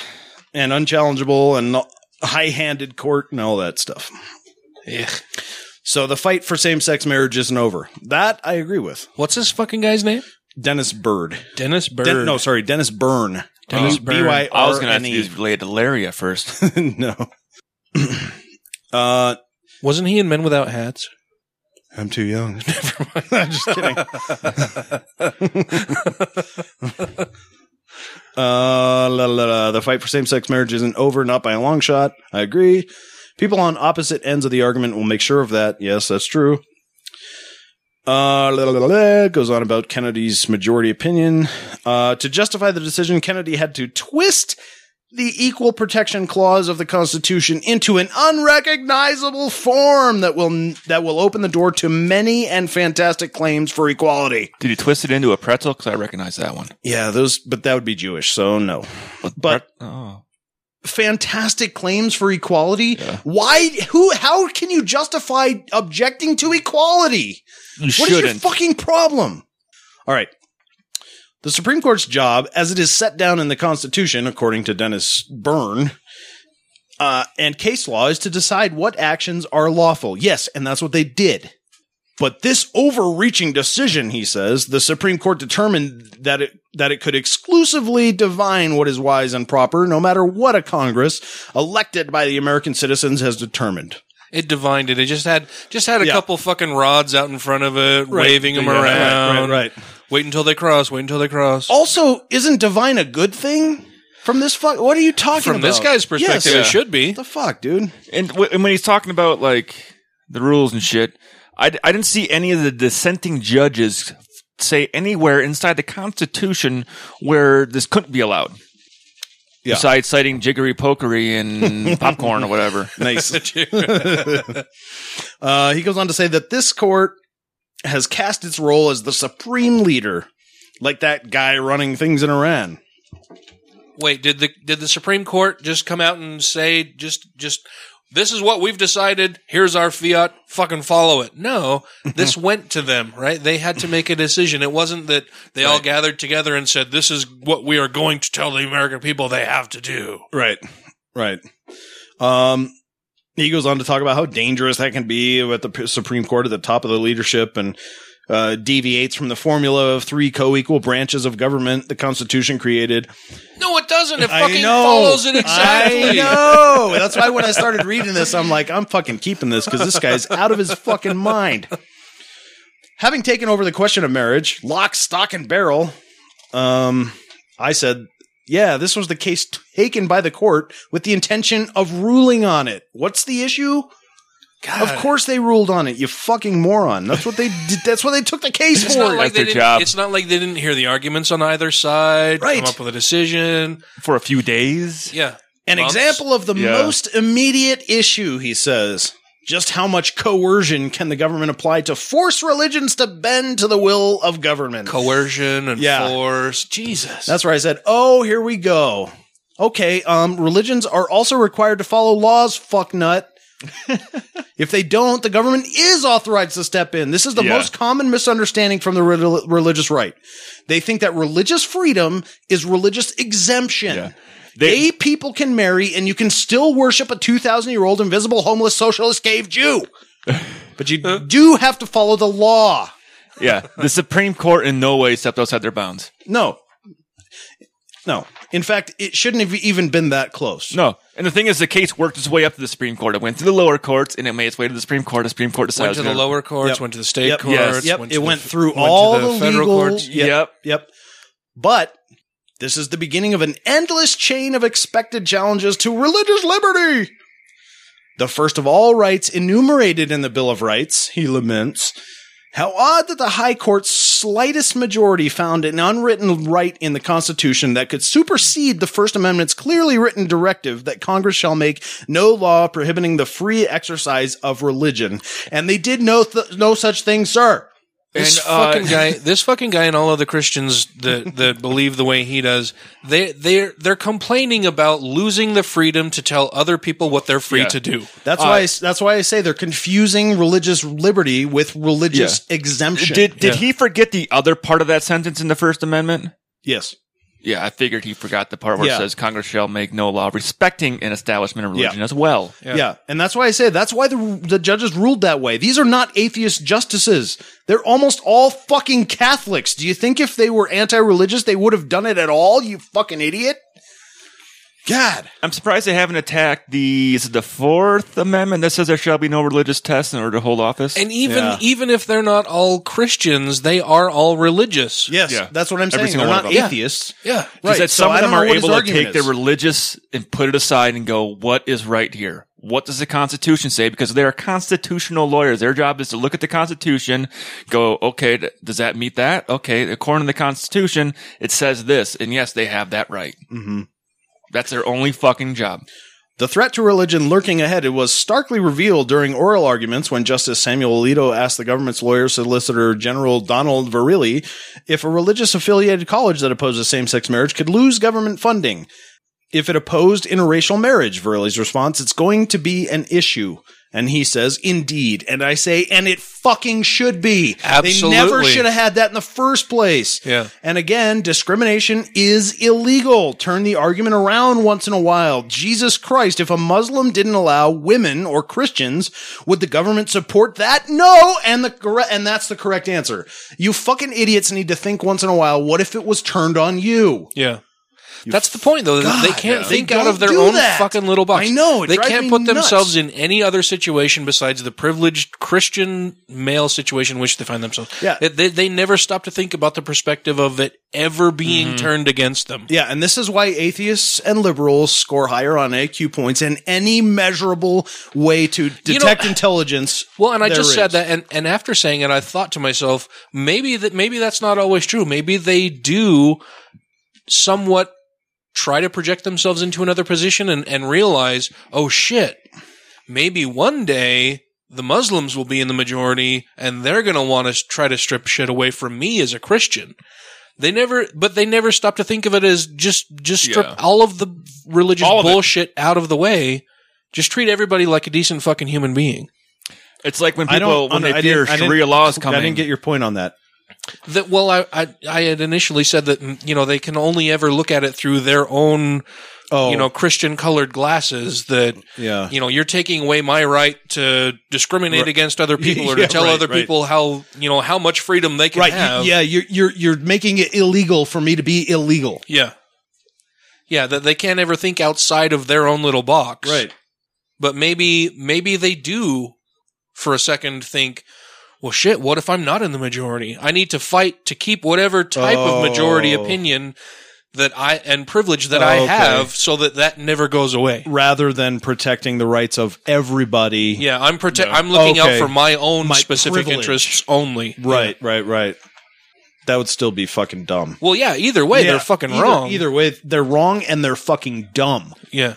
Well, it's just because that's the most. I mean, those two things: either nobody else has other views, or we got to stay in power so nobody else can take it away from me. Those are both the most short-sighted possibilities there are. Yeah, that's fucking. Look at dumb. how many Christians fear Sharia law coming into our country. It's like you do realize but they have their own version of it. Yeah. Yes, but I'm all saying, do they not realize that our laws prevent that from happening for now? But what the Christians are trying to do is open it up to the possibility of Sharia law coming in, and they don't realize that their best allies in this country are atheists.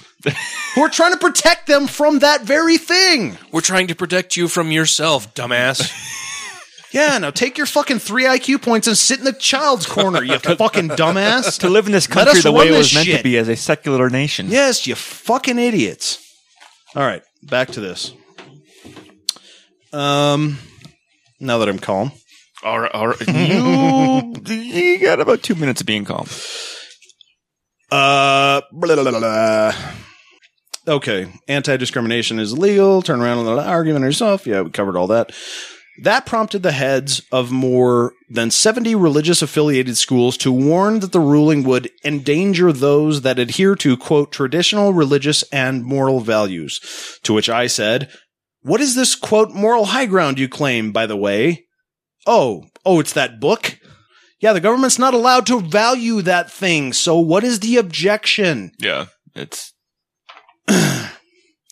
but in their minds, they are. That's where they get their teachings from. Yeah, they want that. That's what our country is based on. Yeah, because they just cannot see that eventually the Quran will become that book.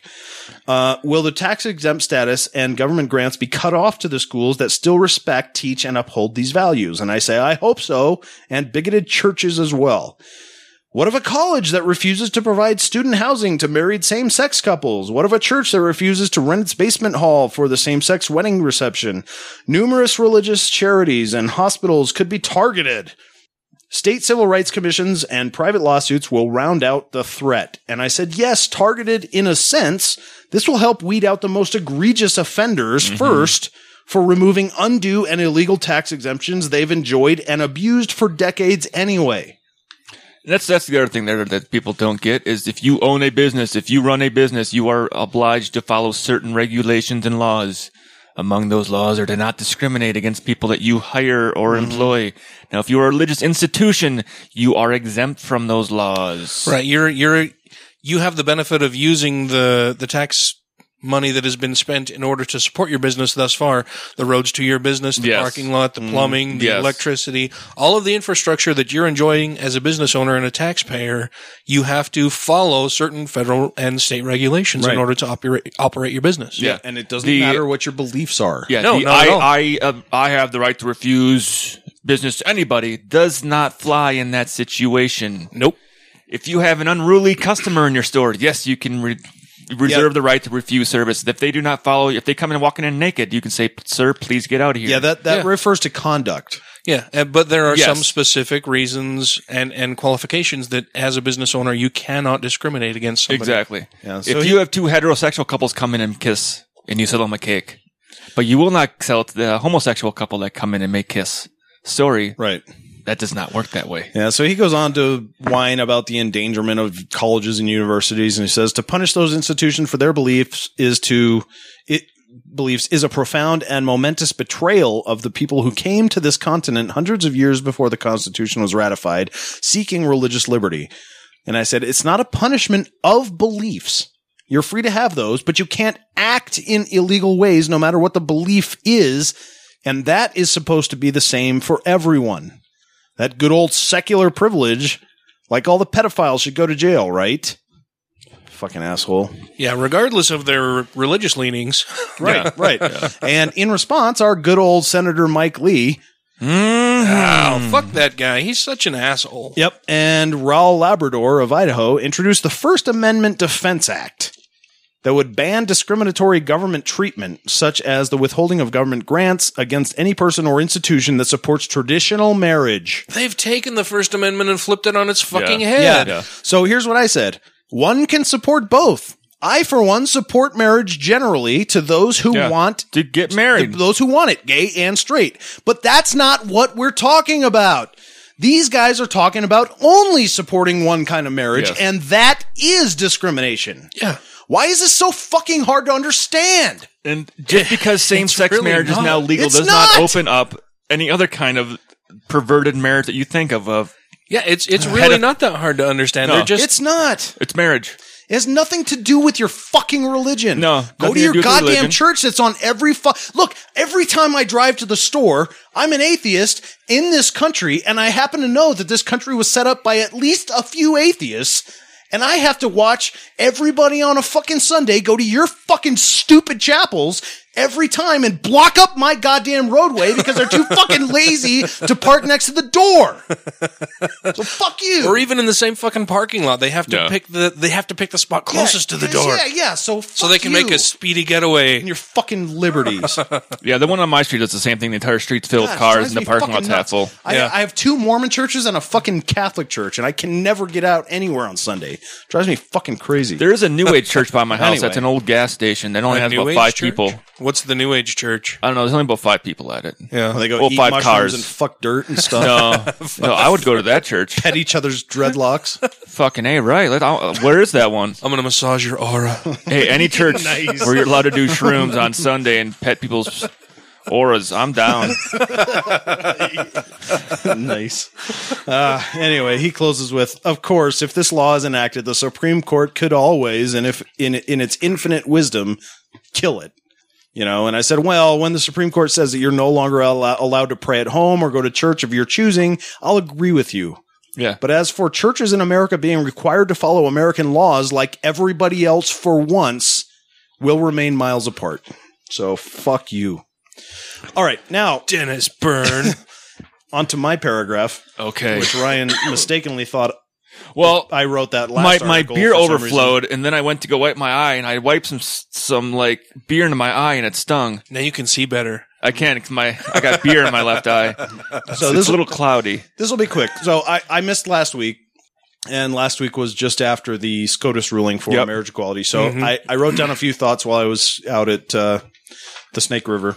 Oh, Did it make you eat any apples? or is it plums? What? Did the snake make? Oh you yeah, right. Never mind. No, sorry. Yeah. We did. We went to the Olive Garden of Eden. Is that what you're talking about? Because the apple bees is forbidden. I don't know. What do you mean? Excellent. Okay. I made some Tuscany soup based off of Olive Garden's recipe this weekend. Sweet.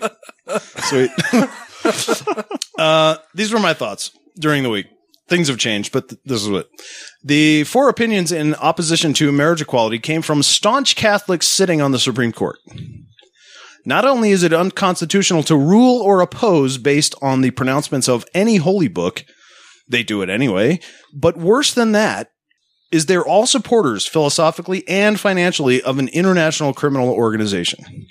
It can't be known for sure if the justice's exact plate donations are being used to move pedophile priests into hiding to avoid prosecution, but the fact that it's even a possibility their money could be used in such a way, and they still give, is evidence of their suspect character.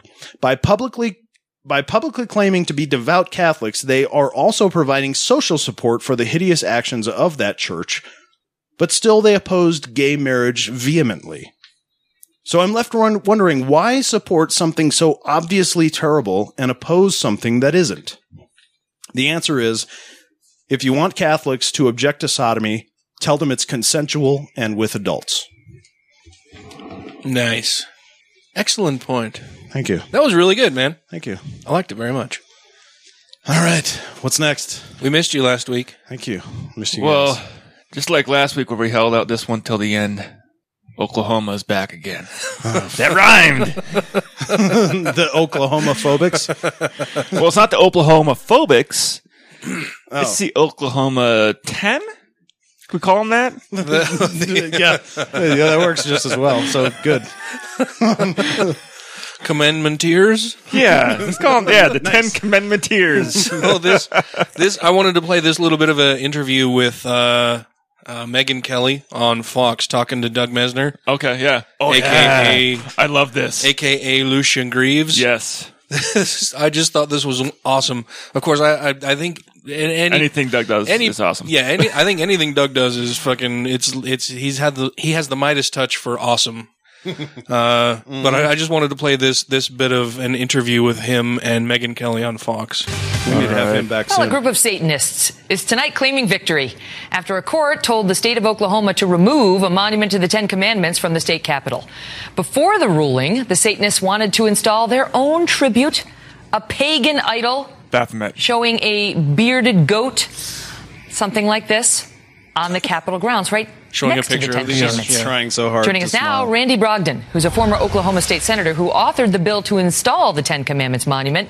Also, Lucian Graves, spokesman for the Satanic Temple. We will begin with Lucian. All right, Lucian. So is it like Lucian as in Lucifer? Is that no. Why you're called that? No. Sure, as you like. Nice. As you like. I don't like. Is that your birth name? No. No, it's not. Okay. So, what is it that first drew you to the Satanic Temple? Well, I helped co-found the Satanic Temple. Why? Why? Because it is an embodiment of my deeply held beliefs, and I think there's a distinct need for a counterbalance against the dominant religious privilege in America today. Yes. Way to do your homework there, Megyn Kelly. Yeah. Not only that, but what a succinct answer. And I love the fact that Lucian is using that awkward silence to make her fill it with something awkward. Yeah, you know what I mean? Like, yeah, he's fine with just letting her sit there. He's just answering the questions and letting her look like a fucking and fool. He's using the same verbiage they use. Yeah. Deeply held beliefs. Yeah, it's fucking perfect. Yeah, I thought it was awesome when she's like, "Is that your birth name?" And he's like, "No, it's not. No, it's not." Apparently, you haven't done any fucking homework to figure out who I am because you could find it within 5 fucking seconds. Yeah. Exactly. With a simple fucking Google search. Easily. Yeah. Facts don't have no Google. What are the deeply held beliefs that drew you to the Satanic Temple? Well, we have 7 tenets. You can look them up online, but had you bothered to do any fucking research? Essentially, we view Satan as a symbolic embodiment of the ultimate rebel against tyranny. Okay, so now you're happy because you got the Ten Commandments taken down. But are you still pushing to have the goat with the horns and so on put up on the state capitol grounds?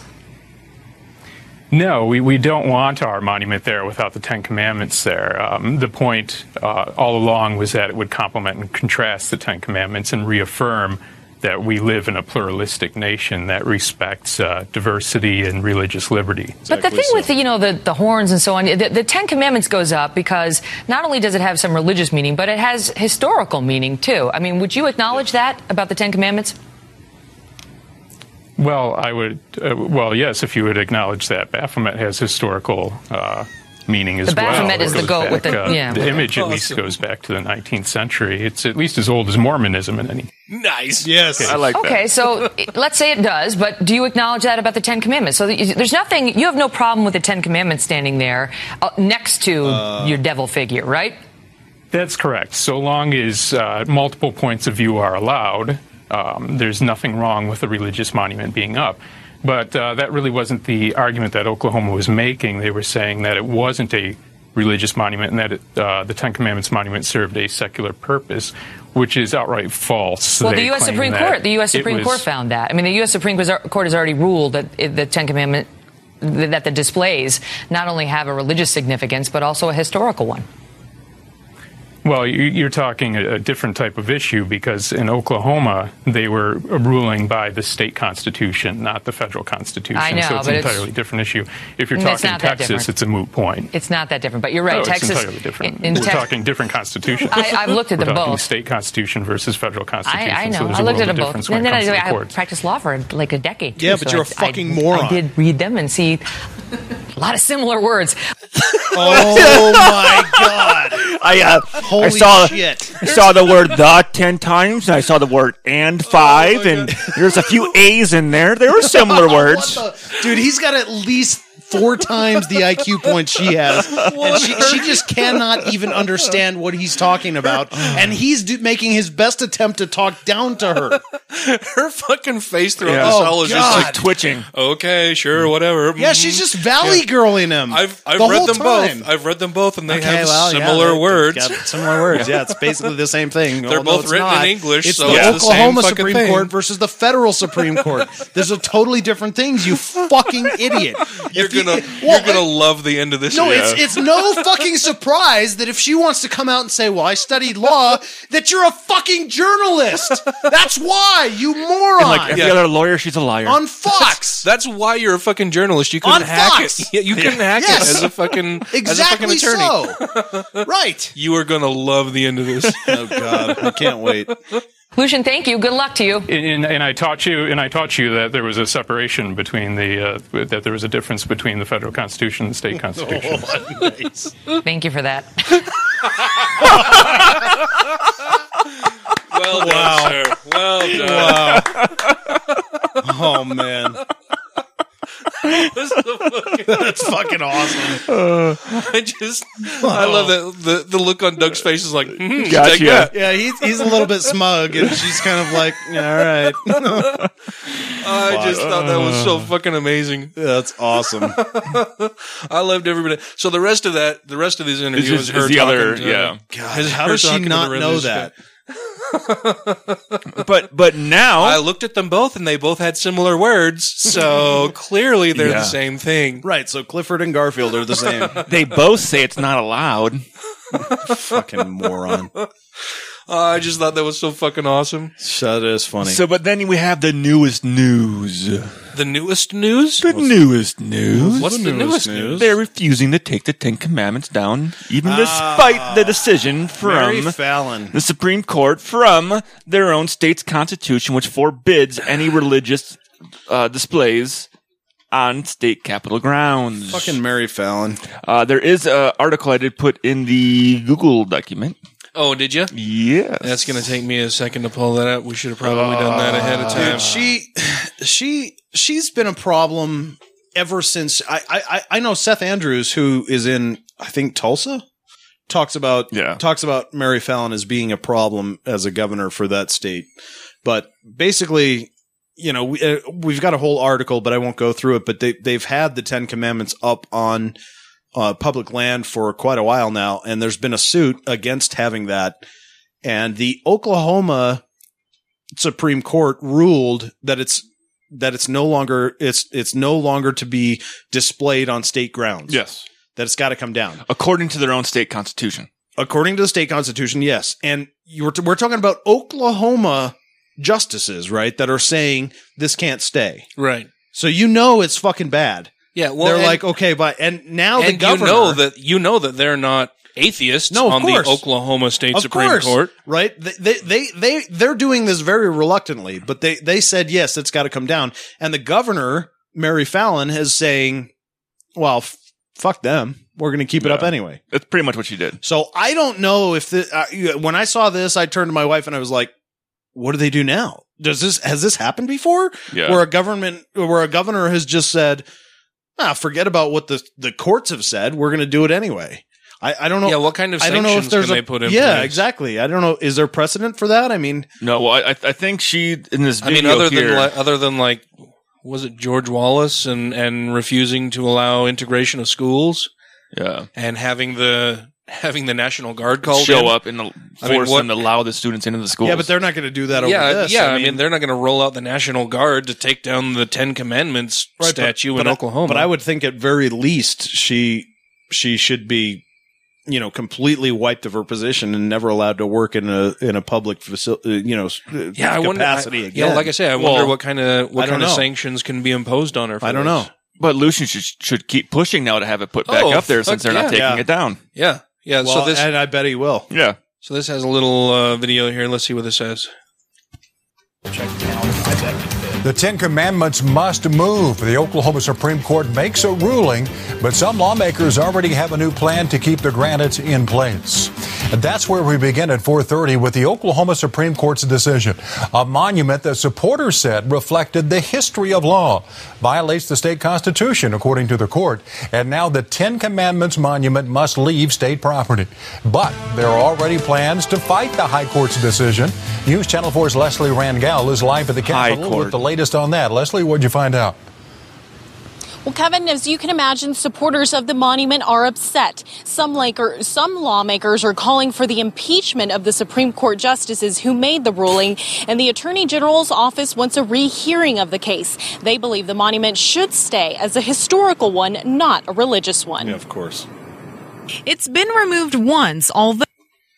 Which they're arguing the historicity of it, right? Yes. What history? Which was perfect with Doug's comment of, well, sure, if you want to argue the historical views of the Ten Commandments, you can also argue the historical views of Baphomet. Right. Well, but the other thing is, none of our laws are based off of the Ten Commandments. Well, I mean, you could even make the case that some might be, and that's fine with me. That's fine. But if you want to make the historical argument, go back to Exodus, right? Which none of you fucking toothless, IQ-less, piece of shit, third grade dropout Christians know, and tell me where you isolate these 10 from that fucking book, because there's 613 others. Yeah. Where do you find this perfect list of 10, and should we display all of them? They watched the movie. Because you guys better not be going to Red Lobster. That's in there too, you fucking morons. Quit wearing polyester. Yeah, don't wear polyester. None of that shit. Fucking, you guys are. So if they want to make it, I don't know. If they want to make it a historical argument, and you want to go all the way back to that, then there's 613 or 623. I can't even remember. There's a lot. 623. It's over 600 for sure. Yeah, of the commandments throughout Exodus. How do you isolate these ones? And they're all historical. Yeah. It's been removed once, although that was due to a man who crashed into it last October, saying Satan told him to do it. Now it's in the hot seat again. The Oklahoma Supreme Court says public property shall not be used to support any religion. The problem is the court today has ruled, and they said, it doesn't comply with the Oklahoma Constitution because it's a religious monument. No one's ever said it's a religious monument. Well, some people may have. Not the people that passed the bill. Mike, the former state representative who helped spearhead the placement of the monument, says they will. It fucking says right across it, 10 Commandments. I am the Lord thy God. Jesus. Fight the decision. To emphasize the roots of where our country came from, where our state was founded on, and things of that nature. We know there's the Ten Commandments reference at the U.S. Supreme Court. The Oklahoma Supreme. This guy that they're interviewing, is a former state representative. Yeah. And he has no fucking idea where the Ten Commandments come from. He has no state idea law where the comes from? Constitution comes from. He has no idea what the country was founded on. He has no idea what the Ten Commandments were founded on. He has no fucking idea about any of the words he's saying. And I would bet you $1 to fucking donut that he doesn't fucking gold. that he could not off the top of his head. You hesitated to say that because you knew I was gonna woohoo gold you on it. No, I've heard it before. I would bet you that he cannot name off the top of his head all 10 commandments. Oh, I bet you. I bet you he can't even name the book in the Bible where those commandments come from. Oh, even better, yeah. I bet he can't even name half the founding fathers who signed the Declaration of Independence. Yeah, I bet you not. None of that. And I bet you he would say that even Benjamin Franklin and James Madison, who were absolutely not Christians, were Christians. Who were the two main... I bet you would say that. Who were two of the main writers of the fucking Declaration of Independence. Yeah. Who are basically fucking atheists. Yeah. Well, Benjamin Franklin, certainly. James Madison, almost certainly. But James Madison also had the thing where he said that the United States is not based on Christianity whatsoever. The Treaty of Tripoli. Yeah. Right, which he knows nothing about. And then you've got Jefferson, right, who was a deist at best. Yeah. Right. And also, and there's a whole nother, and yes, there were Christian founders of this country, but the country was founded on a whole bunch of diverse people who wanted to make it fair for everybody. Yeah. And now they want to say there was And a whole bunch of modern Baptists who wrote the Constitution just for me. And they wanted to get away from the autocratic rule of a fucking religion. I know. Religion. God. Fucking morons. To that nature, I mean, we know the 10 Commandments reference at the U.S. Supreme Court. The Oklahoma Supreme Court may have spoken, but for now, it's doubtful the monument will be moved anytime soon. That's just bumps in the road. For what? Now, today, Representative Kevin Calvey called the Supreme Court's decision judicial bullying and says lawmakers could decide to change the state constitution to keep that monument in place. More on that coming up tonight at 6. Reporting live at the state capitol, News Leslie Rangel, News Channel. Well, just like Lucian was trying to explain to Megyn Kelly, there's a difference between state and federal regulations. Yes. So they can change their state constitution all they want, but they still have to comply to federal regulations. And I will, I'll bet you dollars to donuts that. God damn it! Yeah, but I can't even remember the other ones he said. There's even one point where the governor said, "We have 3 other branches here that didn't even take this thing up." Basically, like, well, no, it went straight to the top.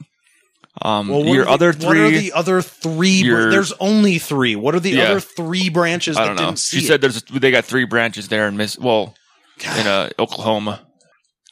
That's why I love to take precedence. I'm like, no, actually, the Supreme Court. That's why I love Matt Dillahunty's response when he's talking to people and they're like, "Well, have you ever even read the Bible?" And he's like, "Yes." "Have you read anything else?" Fucking idiot. Jesus, we do all this fucking work. You know, we go figure out all this apologetics and we study all of these fucking arguments and counter apologetics and what are the most sophisticated things out there, and we get out there and they're like, "Well, what if you're wrong?" Oh God, I've wasted my whole fucking life.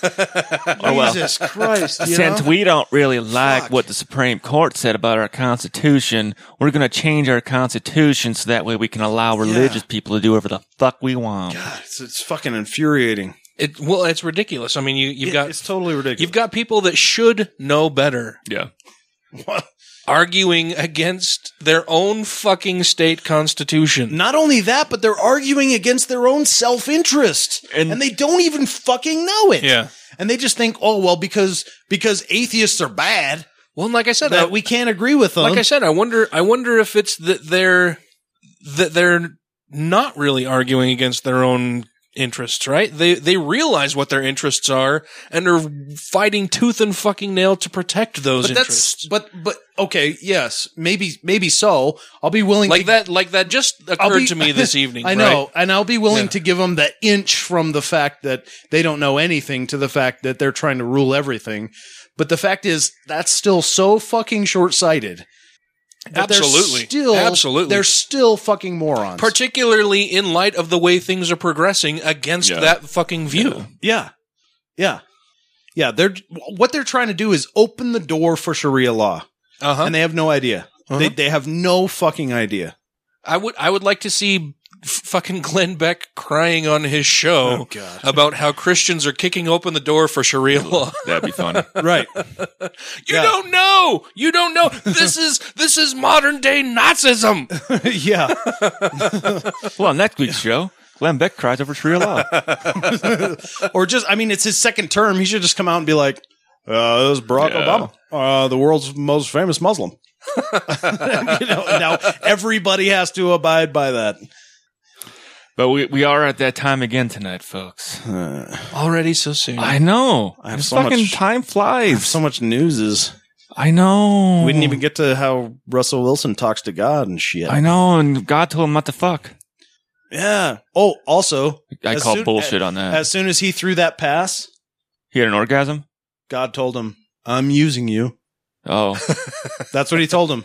And he said, it's not only important to see how they react, but it's important for everyone to see how you react. And I'm like, if God is talking to you, why does he make you lose? Yeah. What the who are you worshiping? I was going to say, does God stick his hand right up Russell Wilson's ass and play on like a puppet when pass the ball for him and shit? I don't know, but if you can't beat the Cheatriots with God on your side, what the fuck is wrong with your football team?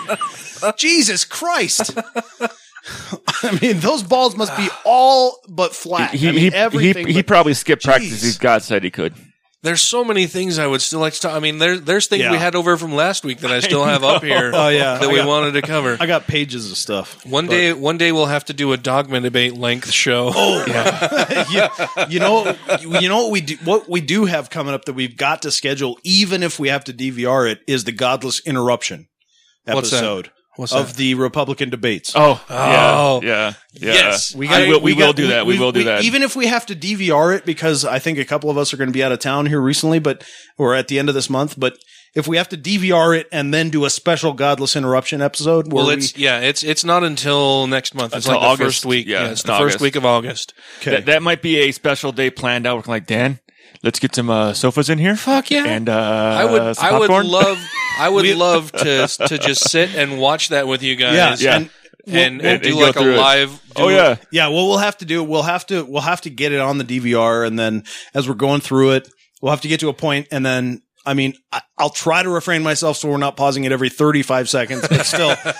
And then we'll let them say their whole point and then go off on it. We'll try to let them get some stupid shit out, and then we'll refute it as a fourth grader would to a third grader in a debate.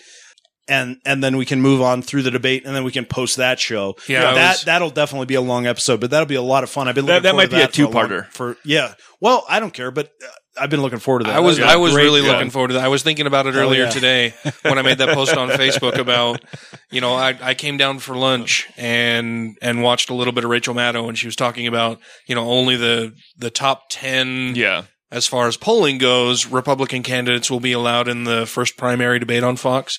And they basically have 7 that are, they're the ones controlling the top numbers. And then you have like 13 other people. Unknowns. Who are who have like minuscule little numbers, and they're all going to have to fucking fight and scrap to become part of the next 3 people to be in this debate. And what kind of crazy shit are they going to have to say and do to get their numbers where they need to be able to pile out of the fucking clown car onto the stage? Yeah. Is that what day is that scheduled? I think it's August 8th. Was it August 8th? I'd have to double check, but yeah, it's I think it's the first week of August. So it'd be about the second week of August when we would have something like that up. But I think it'll be good. It'll be entertaining. I'm wondering if we'll have to do that on a Friday where I can just stay over or something, if that'd be all right. But yeah. Well, we'll have to figure out my new schedule too. Oh, well, that's true. Yeah. Oh, yeah. Because Ryan got a new job. Yeah, I got a new job. Well, same job, different place. Transferred. Yeah. Different department. I'm going to be working for the Army now. The Army? Yeah. No longer Air Force? No longer Air Force. It's Army. Because he's out. Yeah. He's in there. Get the Army base now. I did not know. August 6th. August 6th. All right, I was off by 2 days.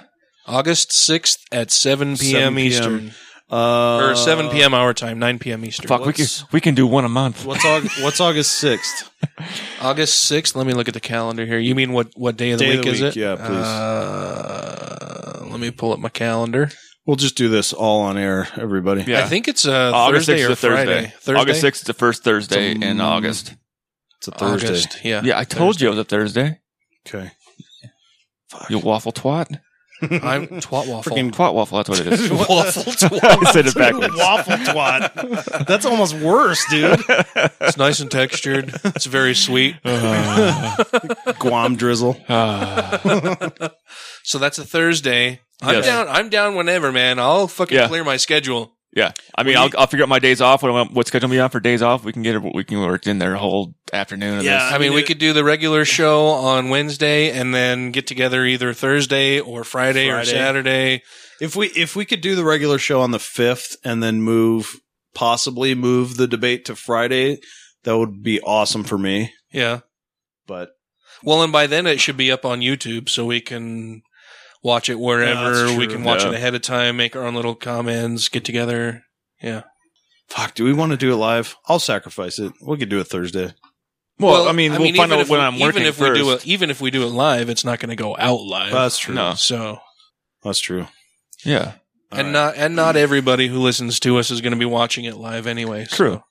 Plus, we Alright. don't have technology set up right now to go live. Yeah. I mean, it's here. We could probably do it. We just don't do it. Yeah, we just haven't done it yet. Yeah. Sorry, people.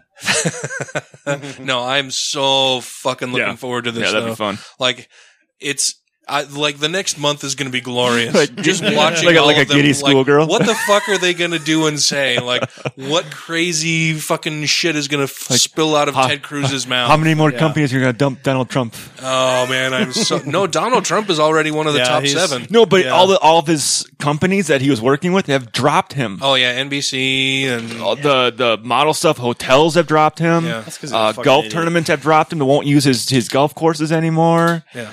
They said he's lost like $30 million already. I'm so excited. It's going to be glorious. Like, during the last cycle, they complained that there were too many debates. Yeah. And now there's just too many fucking people. Yeah. And it's going to be awesome. I'm so excited. I mean, you said debates where there's like 4 people on stage. Now there's going to be fucking 10. Yeah. 10 for the first one. I'm super fucking stoked, man. All Well, right. thanks for tuning in, everybody. Yeah. As always, you can contact us at godlessrevolution@gmail.com. Follow us on Twitter at TGR Podcast. You can follow me on Twitter at religionon. You can find us on Facebook at Godless Revolution. Email me. Yeah. Fuck Jesus in his sandy wrist holes.